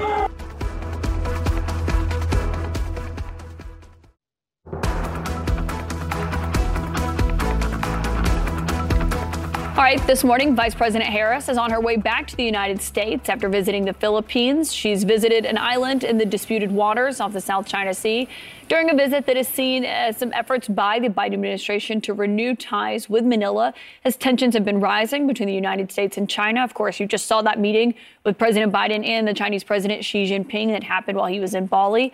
Harris, though, spoke with reporters while she was on this trip. She made a few headlines herself when it comes to 2024 and what that run could look like. Well, as the president said, he intends to run, and if he does, I will be running with him. And I have no doubt about the strength of the work that we have done over these past 2 years. The White House was asked yesterday if that's something that Biden is going to be discussing over the Thanksgiving break with his family, and they said yes, that is a conversation he's expected to have in the coming months. So we'll see. All right, this also just in, a major upset at the World Cup. Saudi Arabia knocking off one of the pre-tournament favorites, Argentina. Lionel Messi's Argentina team dominated the first half. The star striker opened the scoring, but Saudi Arabia scored twice early in the second half and pulled off that shocker. But this whole World Cup has really been overshadowed by Qatar's human rights abuses and its refusal to allow any public display of even support or allyship for the LGBTQ community, prompting this comment just now from the Secretary of State, Antony Blinken. One of the most powerful things about football, about soccer, is its potential to bring the world together. It's always concerning from my perspective when we see any restrictions on freedom of expression. It's especially so when the expression is for diversity and for inclusion. And in my judgment, at least, no one on a football pitch should be forced to choose between supporting these values and playing for their team. And back here in the United States, in just a few hours, an appeals court will hear arguments in the Justice Department's challenge to the appointment of a third party, a special master, to review records seized from Donald Trump's Mar-a-Lago estate. Straight to CNN's Paula Reed now with the very latest. Good morning. What is going on here? Where are we in this process, Paula? Well, Don, this is the first test for the newly appointed special counsel, Jack Smith. This is the first court hearing since his appointment. And while he will not be here in person, he has personally approved all of the arguments that his prosecutors will make in court today as they try to remove a significant obstacle to their investigation, and that is the requirement that a third party will review all of the materials that were seized from former President Trump's Mar-a-Lago home back in August. Now, the former president requested this review because he argued that privileged materials may have been caught up in that search, and a lower court granted that request. A so-called special master was appointed to go through about 22,000 documents, and the need for speed is really what's at stake here. As we know, the former president, he has successfully used delay as a litigation tactic for decades. But there are concerns about how far this investigation will go into the 2024 presidential election cycle. You heard the Attorney General on Friday when he announced Smith's appointment, saying this is not going to slow anything down. I've even spoken with sources close to Smith who say, look, this is not a guy who dawdles. He's someone who moves quickly. And if they can get the special master removed, that will help investigators proceed even more swiftly. How likely it is that they will succeed here? It's possible. One good sign for prosecutors is that the court has already granted them a carve-out for classified materials, saying, look, they can just go ahead and start investigating those. And now a different panel of judges will assess whether they just want to get rid of the special master altogether. But, Don, we're not going to get a decision today, but this is a big test for the man who has just inherited two of the most high-profile and sensitive investigations in the country. Yeah, with some enormous consequences for this investigation. Paula Reed, thank you very much. I appreciate that. All right, wait until you watch this next story. A liberal wrestler from Appalachia, and I say liberal because that's literally the wrestling name he used, who used to enjoy the crowds taunting him, is now living in a very different and dangerous reality. In this divisive political climate, he says the taunts are getting too real and the sport is too dangerous for him. Ellie Reeve has this fascinating reporting.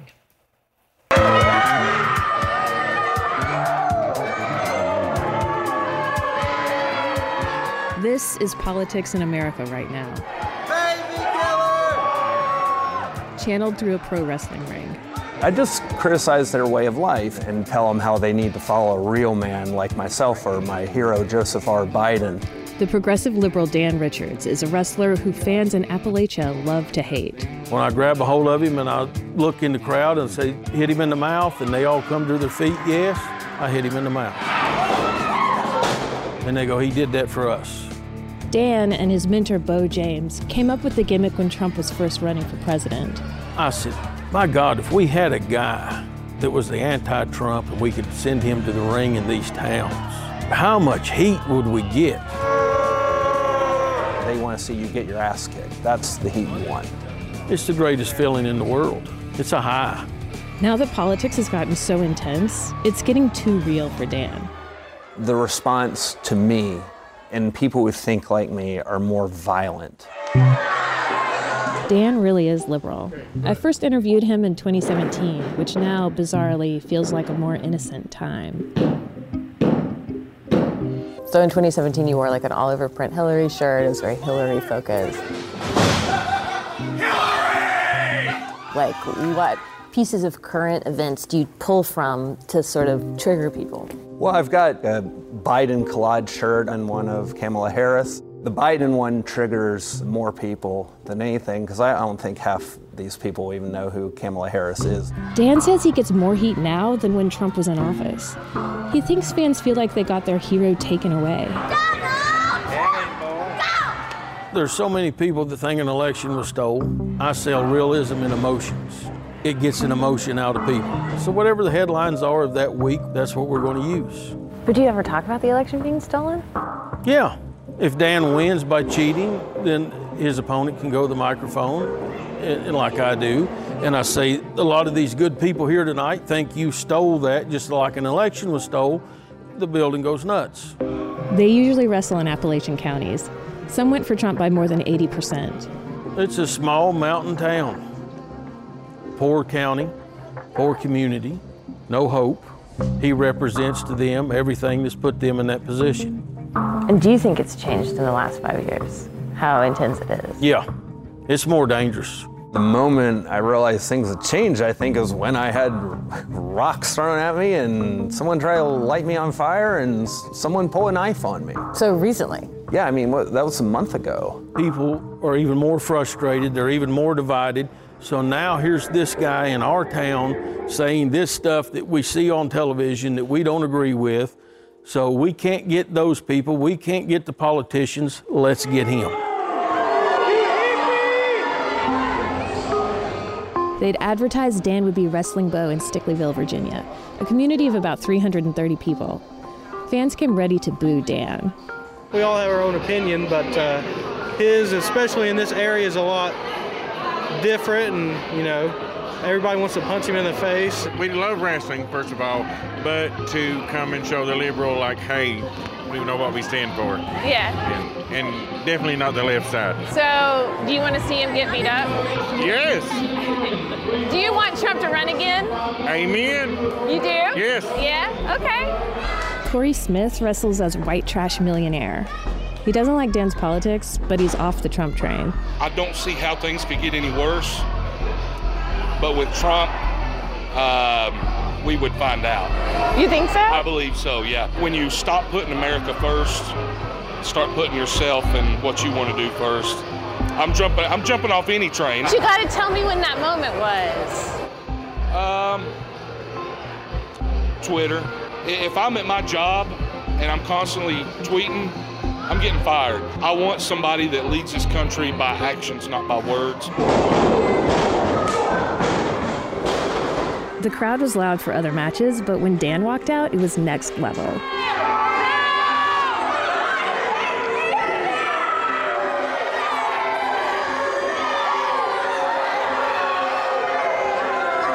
Then he got out of the ring and riled them up more. A guy looked ready to fight Dan. Some fans fought each other. Get these snowflakes out of here! The liberal has something to say! Bo cut the match short. Backstage, they said the crowd got too hot too fast. We felt it coming. We pushed it too far. It's a different kind of hate now, and it's at a level that I haven't experienced previously. So anyone who doesn't think it's getting more violent and on what side it's coming from needs to have a reality check. You have to know how to let it breathe.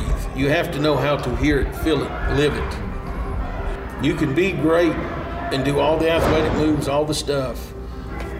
If you don't know your audience, it doesn't matter. Ali Reeve joins us now. I always say you have a way of just disarming people so they tell you exactly what they're experiencing and thinking. Why did you want to tell us this story? Oh, well, I had felt politics being much more heated and intense when I covered it, but, maybe at a political rally or something like that. And I was looking for a way that could show this visually, just how intense it was, even for the average person. So I called up Dan and Bo. The wrestler. And what was it like being on the ground there as you're reporting this out and listening to these stories? It's such an interesting perspective. Well, the wrestlers often have so much knowledge and wisdom about what regular people want to hear and what they're feeling and their frustrations. So I loved that. It was one of the nicest Trump-supporting crowds I've ever been in because the announcers came on and said, these girls are real nice and they love wrestling, so be nice to them. Yeah, that's not always the reception you get at other Trump events. It is a perspective, though, into a worldview of people that you don't always get from even talking to lawmakers and whatnot. Yeah, they're really there, and it's uncensored, and it's unpolished, and they're just, actually, there's no media professional tweaking every little word they say. It's just very real. How do I say this without... That made me sad. Yeah. Because they can't tell the difference in many ways, I'm generalizing here, between reality and not reality. I mean, this was something that's supposed to be fun, but... And then, they're operating on this whole sort of thing about, people, the Democrats being evil and election denial and the election was stolen and all that. And I think it just makes me really sad. I just want to go and say, hey, guys, none of that, what you're believing is true. And you can't, I don't know. I don't know what to do with that. I really don't. Well, I think it does reflect the sort of dehumanization of your political opponents that we're seeing now. Like, when I interviewed them 5 years ago, I interviewed people in the crowd and they were laughing. They would be like, who doesn't love to hate the liberal? But now it's way more serious. Yeah, and as we have seen around the country... Dangerous. Yeah. And that's the point. That's why I said I don't know what to do with that, because we're at a point now where people are being, because of, who they are, because of what they believe, they're in danger. And as we see, 5 people are dead, in large part because of not believing in, or for vilifying people that they don't agree with. Thank you, Ellie. I appreciate it. Thanks very much. All right, so we are also, just brought up Colorado, learning new details about the victims. There they are, their faces, their names. We'll tell you more about them. Murdered in that nightclub this weekend in Colorado Springs. And ahead, we're going to be joined by the veteran who took down the gunman. His name is Richard Fierro, and he joins CNN This Morning. More CNN This Morning to come after the break.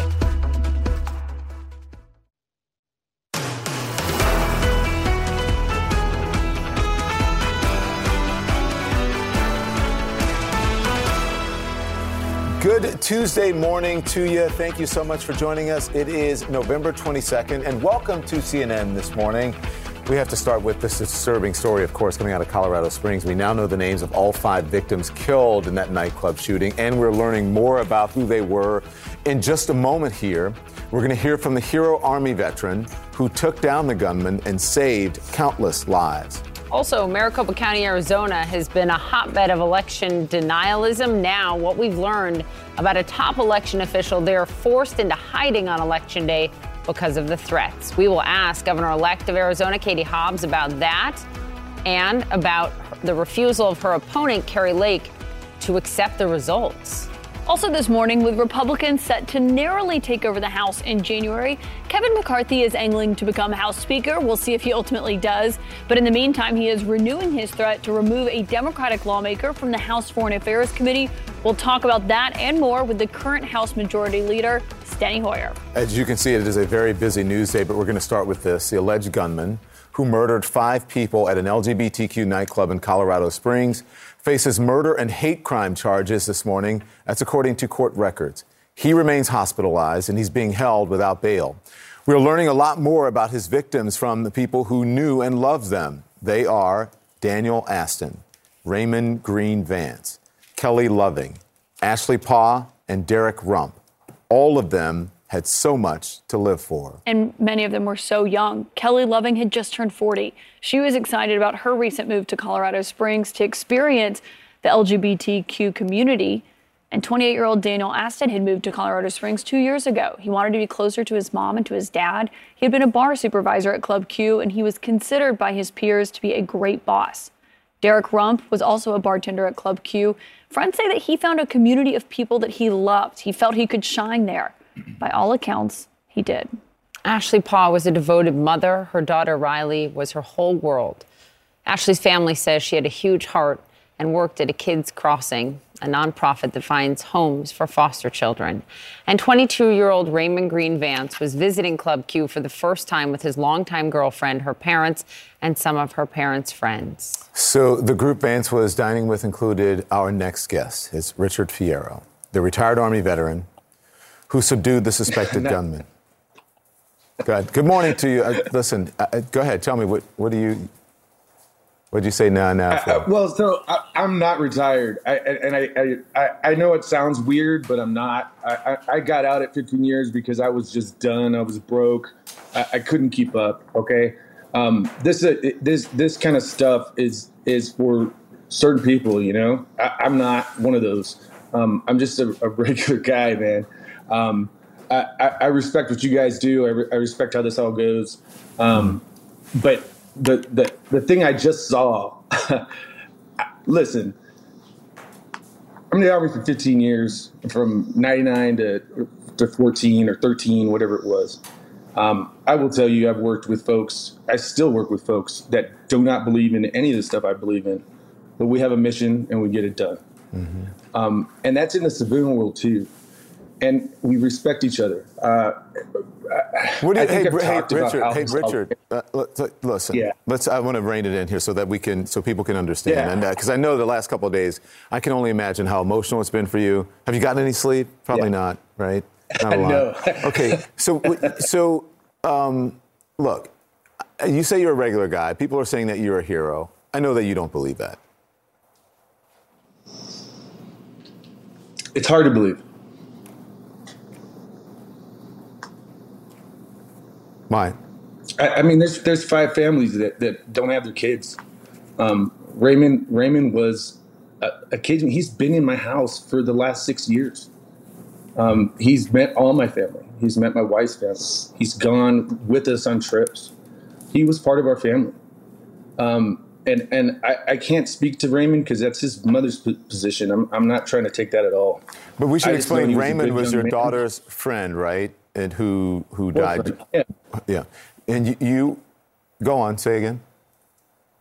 Yeah, he was her boyfriend and he was a part of our life since she was in high school. I went to his football games. Yeah. We sat in the audience with his mom, you know, watched him play. I loved it because I was a lineman too. He was, and that's kind of what we did, you know. So We joked with each other. Again, I'm his girlfriend's dad. It's not the relationship everybody wants to be. Hey, this is going to work out real well. I'm a protective guy, but Raymond was a very respectful boy. He was a good young man. He was a young man. Yeah. And I think he did. I'll be honest. I hope to God that he was, and I believe it. I believe he was doing his best to save people himself. Okay. So listen, you were there with Raymond and your daughter, and you were there too. I want to explain to people how this went down. You were there with your family, your wife, Raymond, your daughter, Raymond's boyfriend. You went to see a friend of your daughter's who was performing in this drag show, right? Correct? Yeah, Little White. Yeah. Yep. And so then this all happens, this all breaks out, and you lose Raymond, the boyfriend. So listen, it's interesting that you were there because people think it's a gay club. It's just going to be gay people. And I thought it was really important that you, as an ally, were there with your entire family, just there to have a good time, and you became a witness, a firsthand witness to the hate that members of the LGBTQ community face. Am I wrong with that? No, yeah. I mean, I would agree with that, and I think you're right there. I don't know what this guy's intention was. I honestly, I don't care. He was trying to hurt us, all of us. And at that point in that room, we were all together. There's no differences between any of us. We've always supported our community, whether it's LGBT, Asian, Black, whatever. In the Army, I was exposed to all that, and I had a chance to meet people that were not like me. I'd never had collard greens till I got in the Army. I didn't know what grits were. I mean, it changes who you are because that diversity brings it forward. And that's my wife's whole thing with what she was doing with the brewery, and that's why we support these different places within our community. Mm-hmm. You say that you don't know what the motive was. He is being charged, obviously, with 5 counts of murder and then the 5 counts of hate crime charges as well. So investigators do believe that it was motivated by hate. What do you say to folks who said, listen, you had never had collard greens or whatever, you didn't experience, great diversity until you went into the armed forces. What do you say to people who use LGBTQ people, gay people, trans people as pawns politically or just to hate them? I'll be honest. Nobody needs to be used as anything. I don't claim to be one side or the other. I'm a big fan of the Colin Powells and the Barack Obamas and the John McCains. These guys had values, and to me, it's all about values and staying family oriented. Nothing to me from that guy said family. And that's all that mattered. And the people in that room were so diverse, so complete. There was straight people in there. There's everything in there. Mm-hmm. Everybody just came out to have a good time. Matter of fact, we were talking last night. Me and my daughter and my wife we've been upset, and we were talking. We said, that was the greatest night we were having with Raymond and Chip and Joanne. The 6 of us were having the greatest time. Just enjoying the show, and then the girls got a chance to dance after. Raymond was dancing with my daughter, and it was awesome. And the young man that was dancing near my daughter is the one that pulled her out of there when the shooting started. I was sitting down. I mean, I'm telling you, everybody in there has a story. I don't think mine's any more special. I understand that it comes off that way. It's different, but I just want people to be good to each other, man, and that's it. I've seen really bad stuff, deployed and here. I don't like it. Let me talk to you about that, if you will. And I don't mean to cut you off here, but let me talk to you about that, because you were there and you helped to subdue the gunman, and there were others who helped you as well. One of them was a performer. So what happened that your training kicked in? What sparked this all off? If you don't mind going through it again.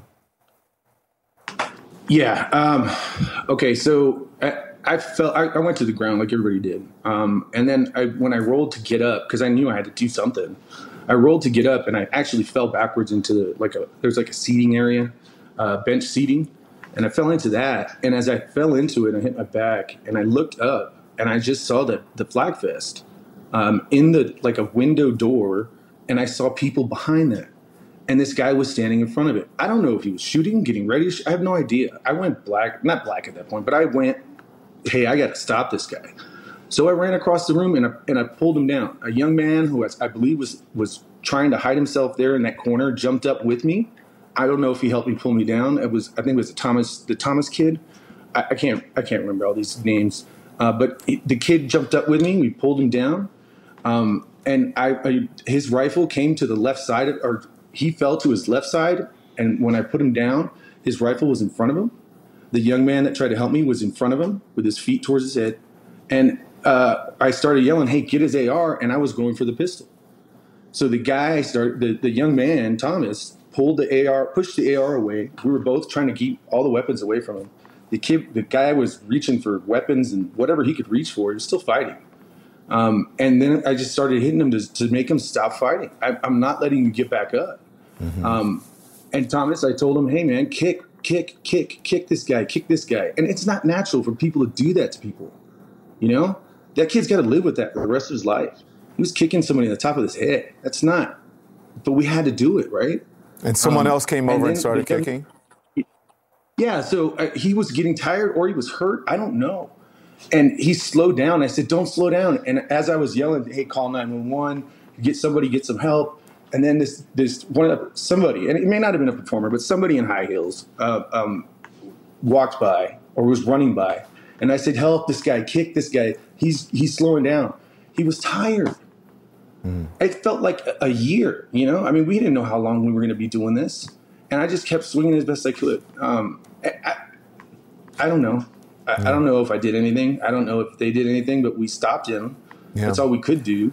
Well, Richard, listen. That's all that matters. There are a lot of people who are grateful because, sadly, 5 people are dead. Many more were injured, but it could have been worse. And there are people who do think that you're a hero. One of them is the co-owner of Club Q, Nick Gerska, and he joins us now. Nick, I know that you've been wanting to meet Richard, and here's your chance. Hello to you. What do you have to say to him? Richard, thank you. You were a big part of saving many more lives in stopping this from being worse than it already was. We applaud you, and I can't wait to give you a big hug. And I'm sorry for your loss as well. Richard, do you want to respond? Thank you. Listen, you guys have a great establishment. I run a business too, man. This is hard. We just went through COVID. We're barely making it. Everybody's barely making it. And I was in there, and it wasn't packed. We were in there, and it was like it's a good crowd, but it wasn't packed. And it was a safe space, you know. And I was like, okay, cool. There's no problems here, no issues. You know, everything's going good. I commend you for doing what you do, man. We try to do that with Atravida. Our whole thing is diversity is on tap. My wife's vision is the beer summit that Obama had. You know, she wants people to sit down with a beer, an Atravida beer, and it means, you know, hey, there's no judgment. We're going to have a good time together. And that's what her goal is, and I know that's your goal too. And that's all we can do is try. As business owners, it tends to be very vanilla. We've kind of done something that's not vanilla, if you will, and we're trying to step out there and make a change, a difference, if we can. And I think you've done that. I'm trying. We're just a 4-year business. We're trying. Richard, what do you want to say, Nick? I just can't say thank you enough. I'm just so happy you were there. You're an angel to many people in this community. Yeah. So, Nick, listen, I want to talk to you. Thank you for what you do. I want to talk to both of you, and especially you, Nick, and my colleagues, I'm sure, have some questions here because we've been talking about all this hate in America, and especially when it comes to LGBTQ people. Both of them are allies and have gone to bars with, our gay friends. But, Nick, you want to say something to our leaders and the politicians out there who you believe are helping to fuel this?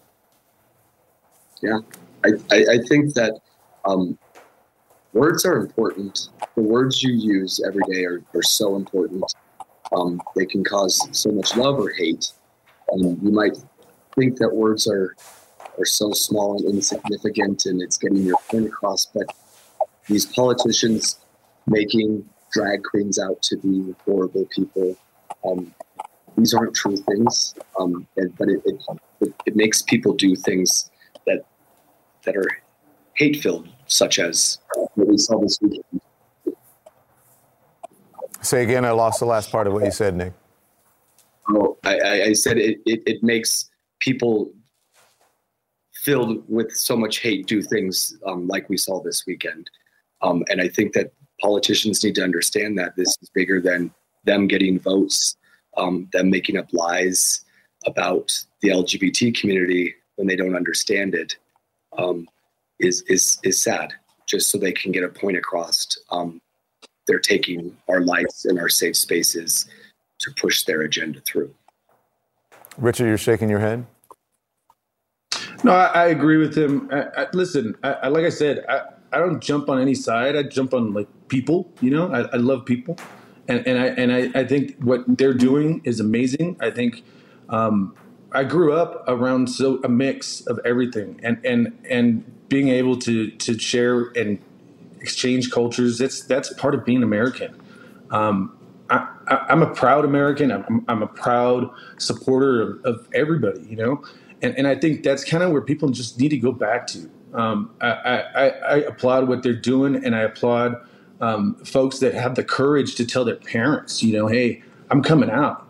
That's harder than anything I think I've ever done. I couldn't do it if I had to. It's a challenge. It's huge. But Don, I watched when me and my wife, our favorite night was New Year's Eve. You and Brooke were having a great time in New Orleans, and we had just gone down the Mississippi Blues Trail, and that moment we were like, you know, that's what it's about. You guys were just enjoying yourselves with a crowd, having a good time. Nobody was judging anybody, and it was beautiful. Much like the beer summit that Obama did. Those are things that for us as people that sell beer, people that have people with libations, right, want people to have fun. But at the end of the day, you want to shake hands and love each other. You know, that's what it's all about. Nick, do you have concerns about I'm going to give you the last word here, the final word, but do you have concerns about the division in our country and where we're heading? Because you were trying to offer a safe space, and sadly, someone interrupted that so violently. I do. I am sad and scared about where this nation is going. What's happened to us this weekend as a community is happening around the nation. These politics are tearing our gay communities apart. You see what's happening in New York with the bricks being thrown at bars.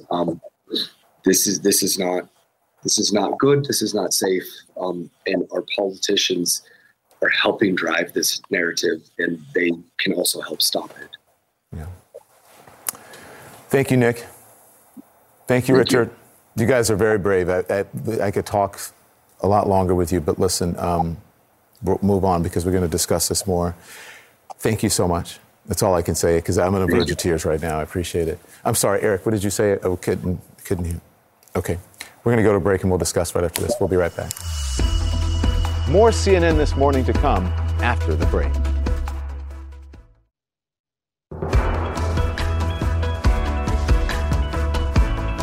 Welcome back to CNN This Morning.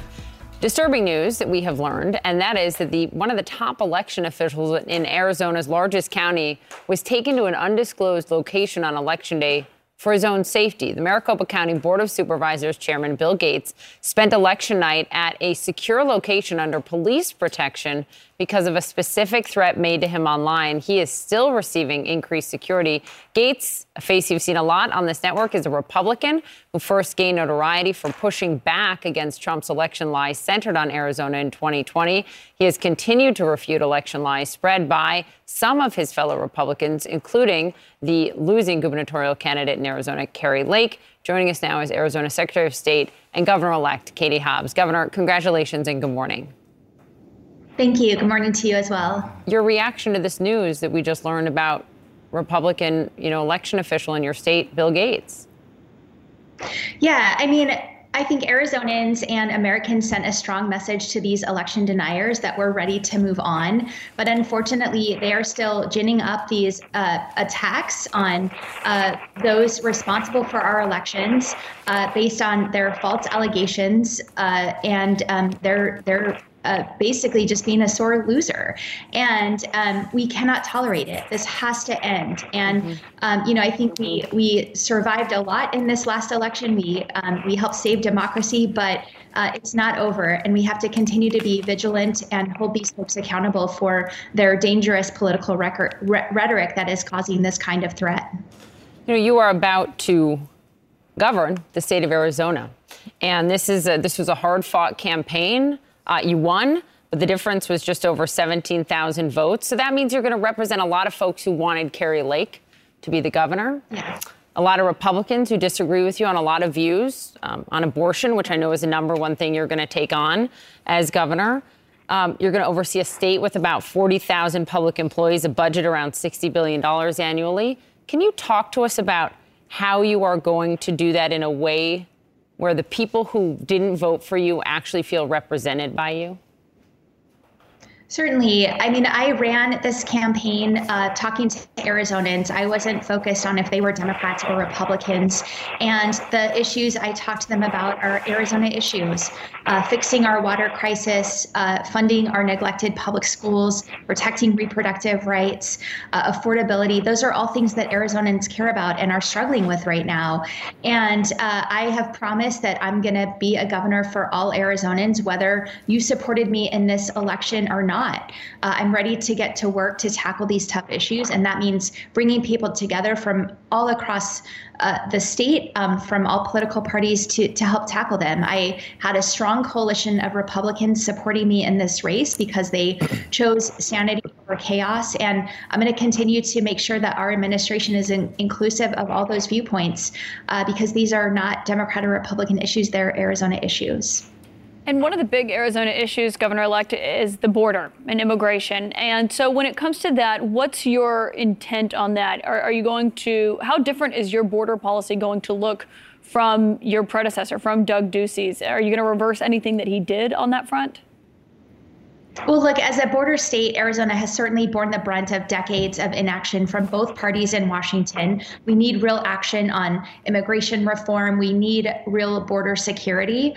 But in the meantime, a lot of things that Governor Ducey has done, putting migrants on buses to Washington, D.C., placing shipping containers at the border, are really political stunts at the expense of taxpayer dollars, where we could really be using those dollars where they're meaningful, providing meaningful relief in border communities that are feeling the effects of crime at the border. And I have a border plan that's been endorsed by 2 border sheriffs. It's one of the things at the top of my agenda to talk to the president about in terms of bringing real security to our state and the border. And on that front, about speaking to the president, do you want him to visit the border? Do you think his administration is doing enough when it comes to the border? I've said this, I don't think they're doing enough. I would love to have them visit and see firsthand the kind of support and relief that folks in these communities need from the federal government. Governor-elect, do you have a message for your opponent who keeps spreading these election denial conspiracies, much as, the former president did? She's doing it locally as he is doing it nationally. That will also affect how you govern and your legislative agenda, I'm sure. Absolutely. I mean, look, I'm not focused on what my former opponent is doing. I'm focused on all the things we need to do to get ready to lead on day one of my administration. But this kind of political rhetoric, these false accusations, they need to stop because many people across the state of Arizona and across the country are being misled by these so-called political leaders, and their rhetoric is dangerous and it's leading to threats and violence, and it needs to stop. Governor-elect Hobbs, congratulations on your win. Thank you for joining us. We hope you'll come back on the program many more times. Thank you so much for having me. Thank you. All right, House Republicans are already discussing the major investigations they plan to launch when they formally take over in January. Now that they have won the House back just by a little bit, we're going to talk to the current House Majority Leader, Democratic Congressman Steny Hoyer, about how Democrats plan to deal with that incoming Republican majority. That's next.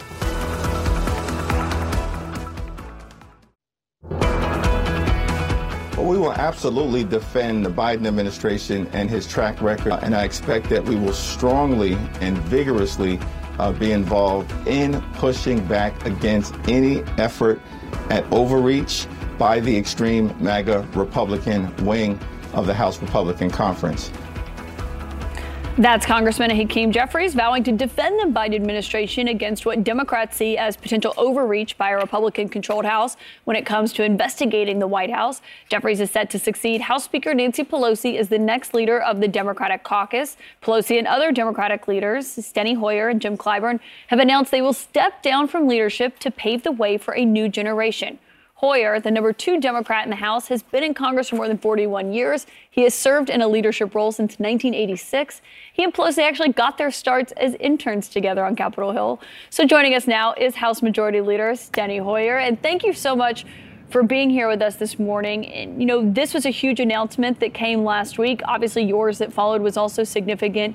Tell us what led you to decide that you were going to step down from leadership, and if whether or not you plan to serve out your full term. Well, I plan to serve my full term. We'll see on that. I haven't made a definite judgment on that. But let me say, my view was, had we taken the majority, I would have run for majority leader. And I think, frankly, the speaker would probably have run. But we didn't. And so we're now in the minority. I've been the minority whip 12 years. And in the minority, you're essentially responding to the majority. And I thought it was an excellent time. I think Senator Clyburn and I both felt it was time to step down. We've been there for a long time, and give these younger leaders, when we have extraordinary in Mr. Jeffries and Ms. Clark, Mr. Aguilar, and others, we have extraordinary new leaders coming in. But this 2 years in the minority will give them the experience that they need, so that when we take over the House again in 2024 and in 24, and I believe we will, they will be they'll have 2 years of experience under their belt as leaders, and I think that will make us a more effective party in the House of Representatives. So that's why I took the action I did. Okay, well, keep us updated on whether or not you do plan to serve out your full term. Thank you for weighing in on that. And, you know, a big part of this, as you just mentioned, you talked about new leadership. And so when you talk about what that new leadership looks like, one of the unavoidable questions on Capitol Hill, as you well know, is when it comes to the age of leadership. And this is something that was a big focus last week. Obviously, you were 83, Nancy Pelosi, she's 82, Clyburn is 82 as well. President Biden himself is 80. And so I wonder if that new leadership is something you think is a mindset that also applies when it comes to the president weighing a White House decision. You know, I love the ad, age is just a number. I think I campaigned in some 26 states and about 60 districts. And I think I was as vigorous as I have been at any point in time in my service as leader. So that I think God has been very good to me, and I have the mental and physical capacity to continue and would have run for majority leader. But I think all of us felt that this was a time for transition, because I'm 83, they're 82, and clearly we're not going to serve forever. And this was a good time, I think, to transist to new leadership, particularly in the House of Representatives. And I think it was a good decision that we made. Both Jim Clyburn and I and the Speaker are going to continue to serve in the Congress and serve our districts and act on behalf of our constituents. But it was a good time to say to new leaders, get experience, and we'll move on. So and that's what we did. I think it was a good step, as I said. So is that a consideration you think the White House should also keep in mind as Biden says he's going to be deciding over the holidays? Look, I think Joe Biden has been very vigorous in this campaign. I think he's been very vigorous as the leader of our nation. He's been very successful legislatively. We passed many extraordinary bills, but 4 extraordinary bills that were for the people and for the economy. They were focused on the economy, making sure people didn't fall through the floorboards, making sure that we have an infrastructure that supports our competitiveness and in the 21st century. Passed a science and bill which dealt with the chip shortage that we had, And then we passed the Inflation Reduction Act. Those 4 bills are historic bills and are going to be very responsible for America making it in America. Not only manufacturing things, including zeros and ones and technical terms, but also in making sure that people can have success in their own lives and security in their own lives. And that's what we were committed to. That's what we've done. So Joe Biden has had an extraordinarily successful first 2 years. And so I think he's expressed his interest and intent to run again. And I think that if he does, I will support him because I think he's been a very successful leader.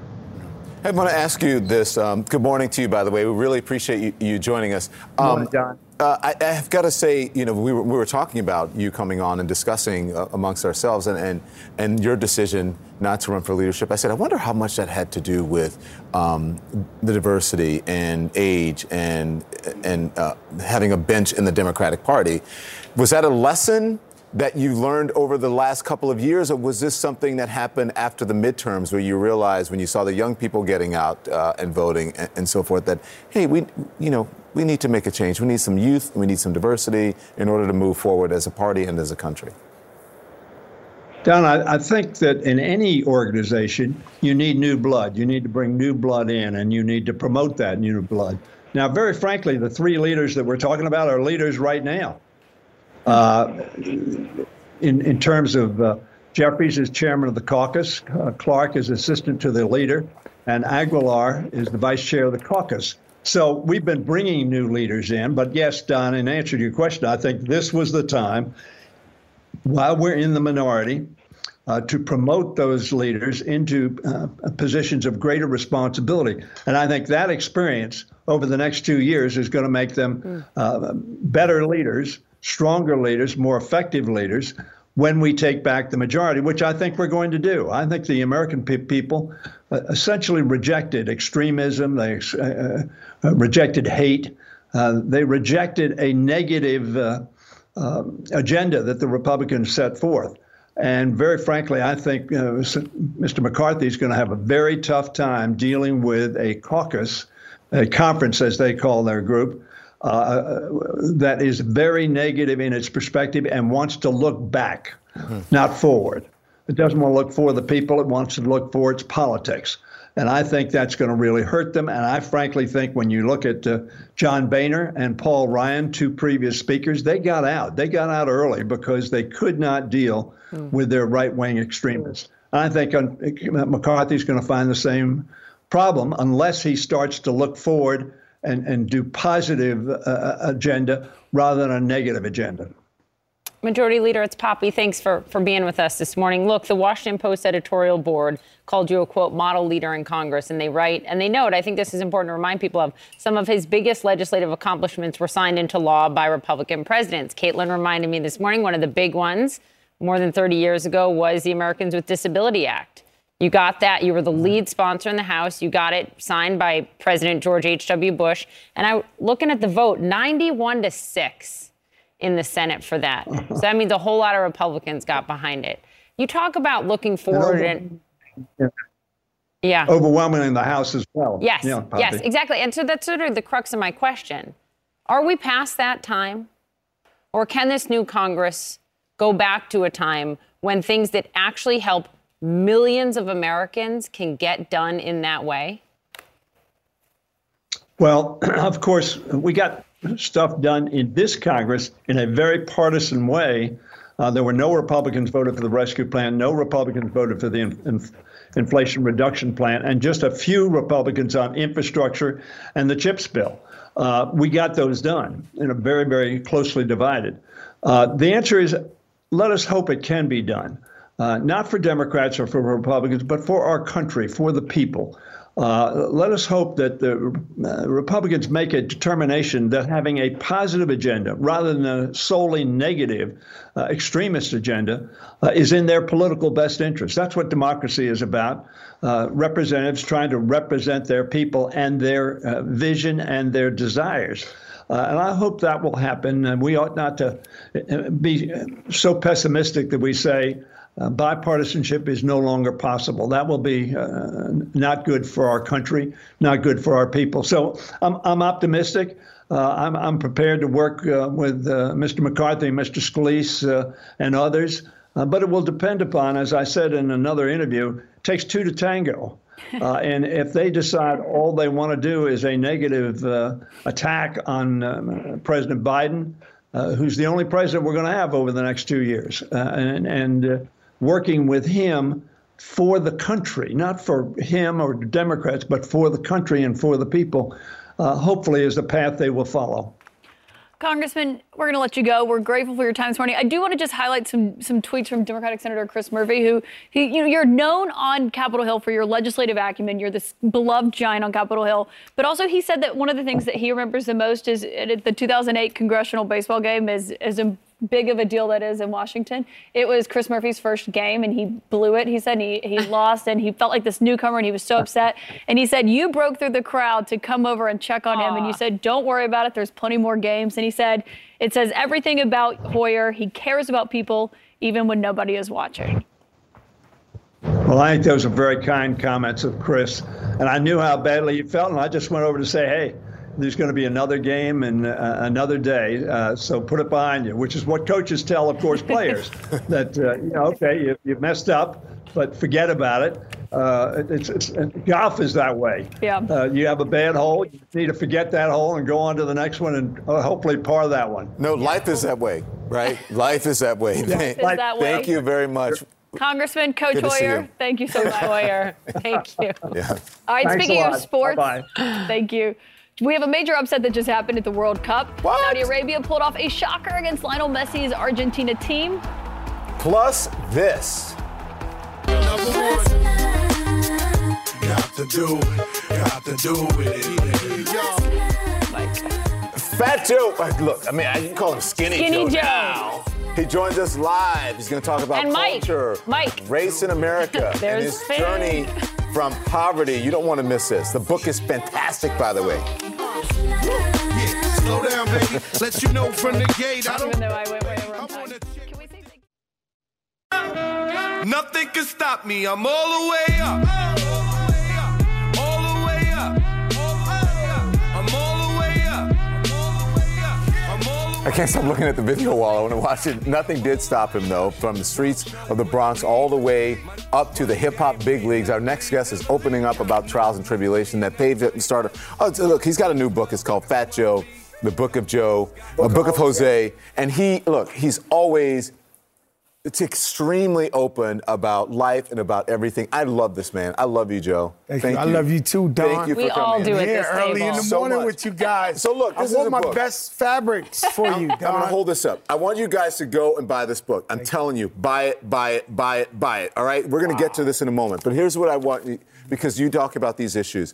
You know what's happening in Colorado Springs. Right. You're a huge supporter of, you're an LGBTQ ally. Right. What do you think of this crap that's going on? Terrible what's going on. I thought of you, too. That's the weirdest thing. When I saw this, I said, man, this got to hit. You know, something happens in Puerto Rico or whatever, you think Fat Joe. You know, something happens.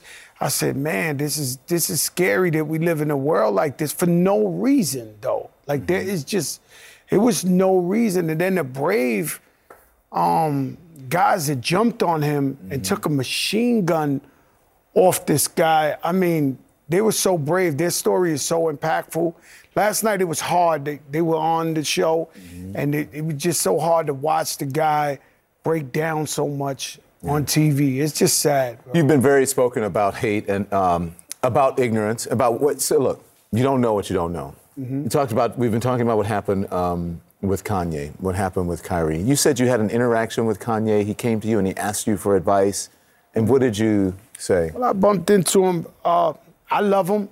He's a good friend. I tell him you can't hurt people. If you have issues with anybody, you can't just blame everybody.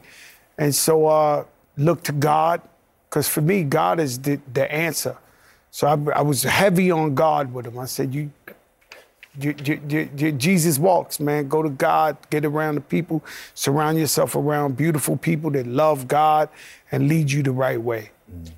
On Kanye, tying into the bigger mental health crisis in America, you write about this really poignantly and personally and impactfully in the book. And you talk about being bullied in school so badly, and then that turning you into what you describe as the worst bully in the world, and driving you to a point where for the first time you thought about taking your own life. You're a father of 3, right? Talk to all of us about how we need to do better addressing mental health in this country. You said emotionally I was a ticking time bomb. Yeah, I was, because there was so much around me. You know, I was a great kid. You know, this book is in the face of a tough kid. You might look at it and think it's tough. It was a kid who was getting bullied every day by 20 guys. I don't have a Christmas picture, a Thanksgiving picture without a black eye or a bloody lip. And so, but I kept going to school. And so I never gave up. But at one point, I had a best friend, and the bullies came up to me and they told my best friend, my mother would feed this kid every day at lunch. And they told him, his name was Leonard, they said, you got to beat him up with us or we're going to beat you up too. And my best friend beat me up with them. And that moment changed my life. It was so traumatizing. And that's what turned me into the wrong path in life. But your kids are a little bit older than mine now, but what do we need to do better so that doesn't happen to more kids as what you went through? Fortunately, I think the bullying aspect is always going to happen, and this is an insecurity problem. These people, most of the people that bully people, got bullied, or they're not really that tough, and so they pick on guys that are less to get their reputations built up and stuff like that. I tell them to fight. Tell your mother, tell your father what's going on. You know, we had an incident where a family friend, her kids were getting bullied right here in Jersey. And I tell her, you stay on them. You stay on them. You go to that school, you stay on them, and you talk to the community because she's a very beloved person in the community. You got to talk to the parents to let them know your kids are bullying my kids, and they don't deserve that. You call yourself the Forrest Gump of hip hop. That's right. I'm from Alabama, so you know up. I love that. Tell me why. Because I'm always seem to be everywhere. So, you know, anytime something happens in hip hop music, I was there when they brought out Eminem for the first time, The Outsiders. I was there when Big Daddy Kane brought out Jay-Z for the first time. I was there when rest in peace, Biz Markie brought out Big Daddy. I'm always like Forrest Gump. You name it, I'm there.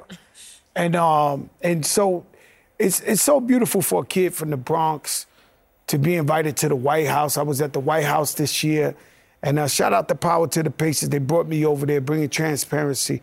But it's just an honor to spread the message of just going through tough times, darkest times, and keeping a smile on your face. That's what this book is about. You might not think you could relate, but you could relate in every way, shape, or form, you know? When I was 19, my son was born autistic. His moms wanted to give him up for adoption. And me, my mother, and my father, we raised our son. And so, you know, there's so many forms of adversity that you could be going through depression. I went 2 years depression. I was sitting in the bathtub with no water running, just staring at the ceiling. Outside, it could be the sunniest day. It looked so dark. But I went and got therapy. And believe it or not, I was the only guy getting therapy. That's important. You need to talk because you know. It was nothing but women men don't and me. Want to do it. Right. Men don't want to do it. People of color don't. I know black folks don't want to do it. Yes. I'm generalizing here. But they have to. You've got to. You have to work on yourself, man, and make yourself better and get you out of that. Go talk to your pastor. You know what I'm saying? Yeah. I mean, no, you need to get therapy. You know, work on yourself. You know, it took me 2 years, and I like to think I'm intelligent, but the mind is so powerful. It's like a Rubik's Cube that you can't figure out. You're just trying to figure it out. Hey, Joe, we gotta go. But I gotta. Do you ever just sit back and think about, oh man, look at this guy from the Bronx, and look at where I am now? Later on in the Bronx, we're giving out 6 18-wheelers of food to the people. In the Bronx, today. Harlem today, like talking about Washington Heights.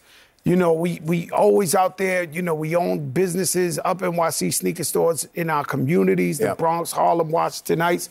We have a classroom in there where we mentor the kids after school, give them computers. I mean, we do whatever we can for the community. We got to go, Joe. But I got to say, get this book, the Book of Jose, by Fat Joe. And Joe, you said you signed it. To my brother Don, thanks for all the love. Fat Joe, thank you for all the love. I love Thank you. you. Appreciate it. You know that. We hope you have a Thank you great so much, Thanksgiving. guys. Thank you. We got a great story to talk about when we come right back. We'll be right back, everybody. She just became the first female student athlete ever to be named an NCAA Division I varsity baseball player.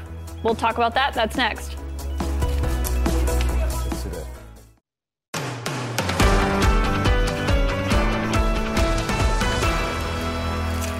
It is our morning moment featuring a freshman baseball player at Brown University. Her name is Olivia Pichardo, and she just made history as the first female student athlete ever to be named to an NCAA Division I varsity baseball roster.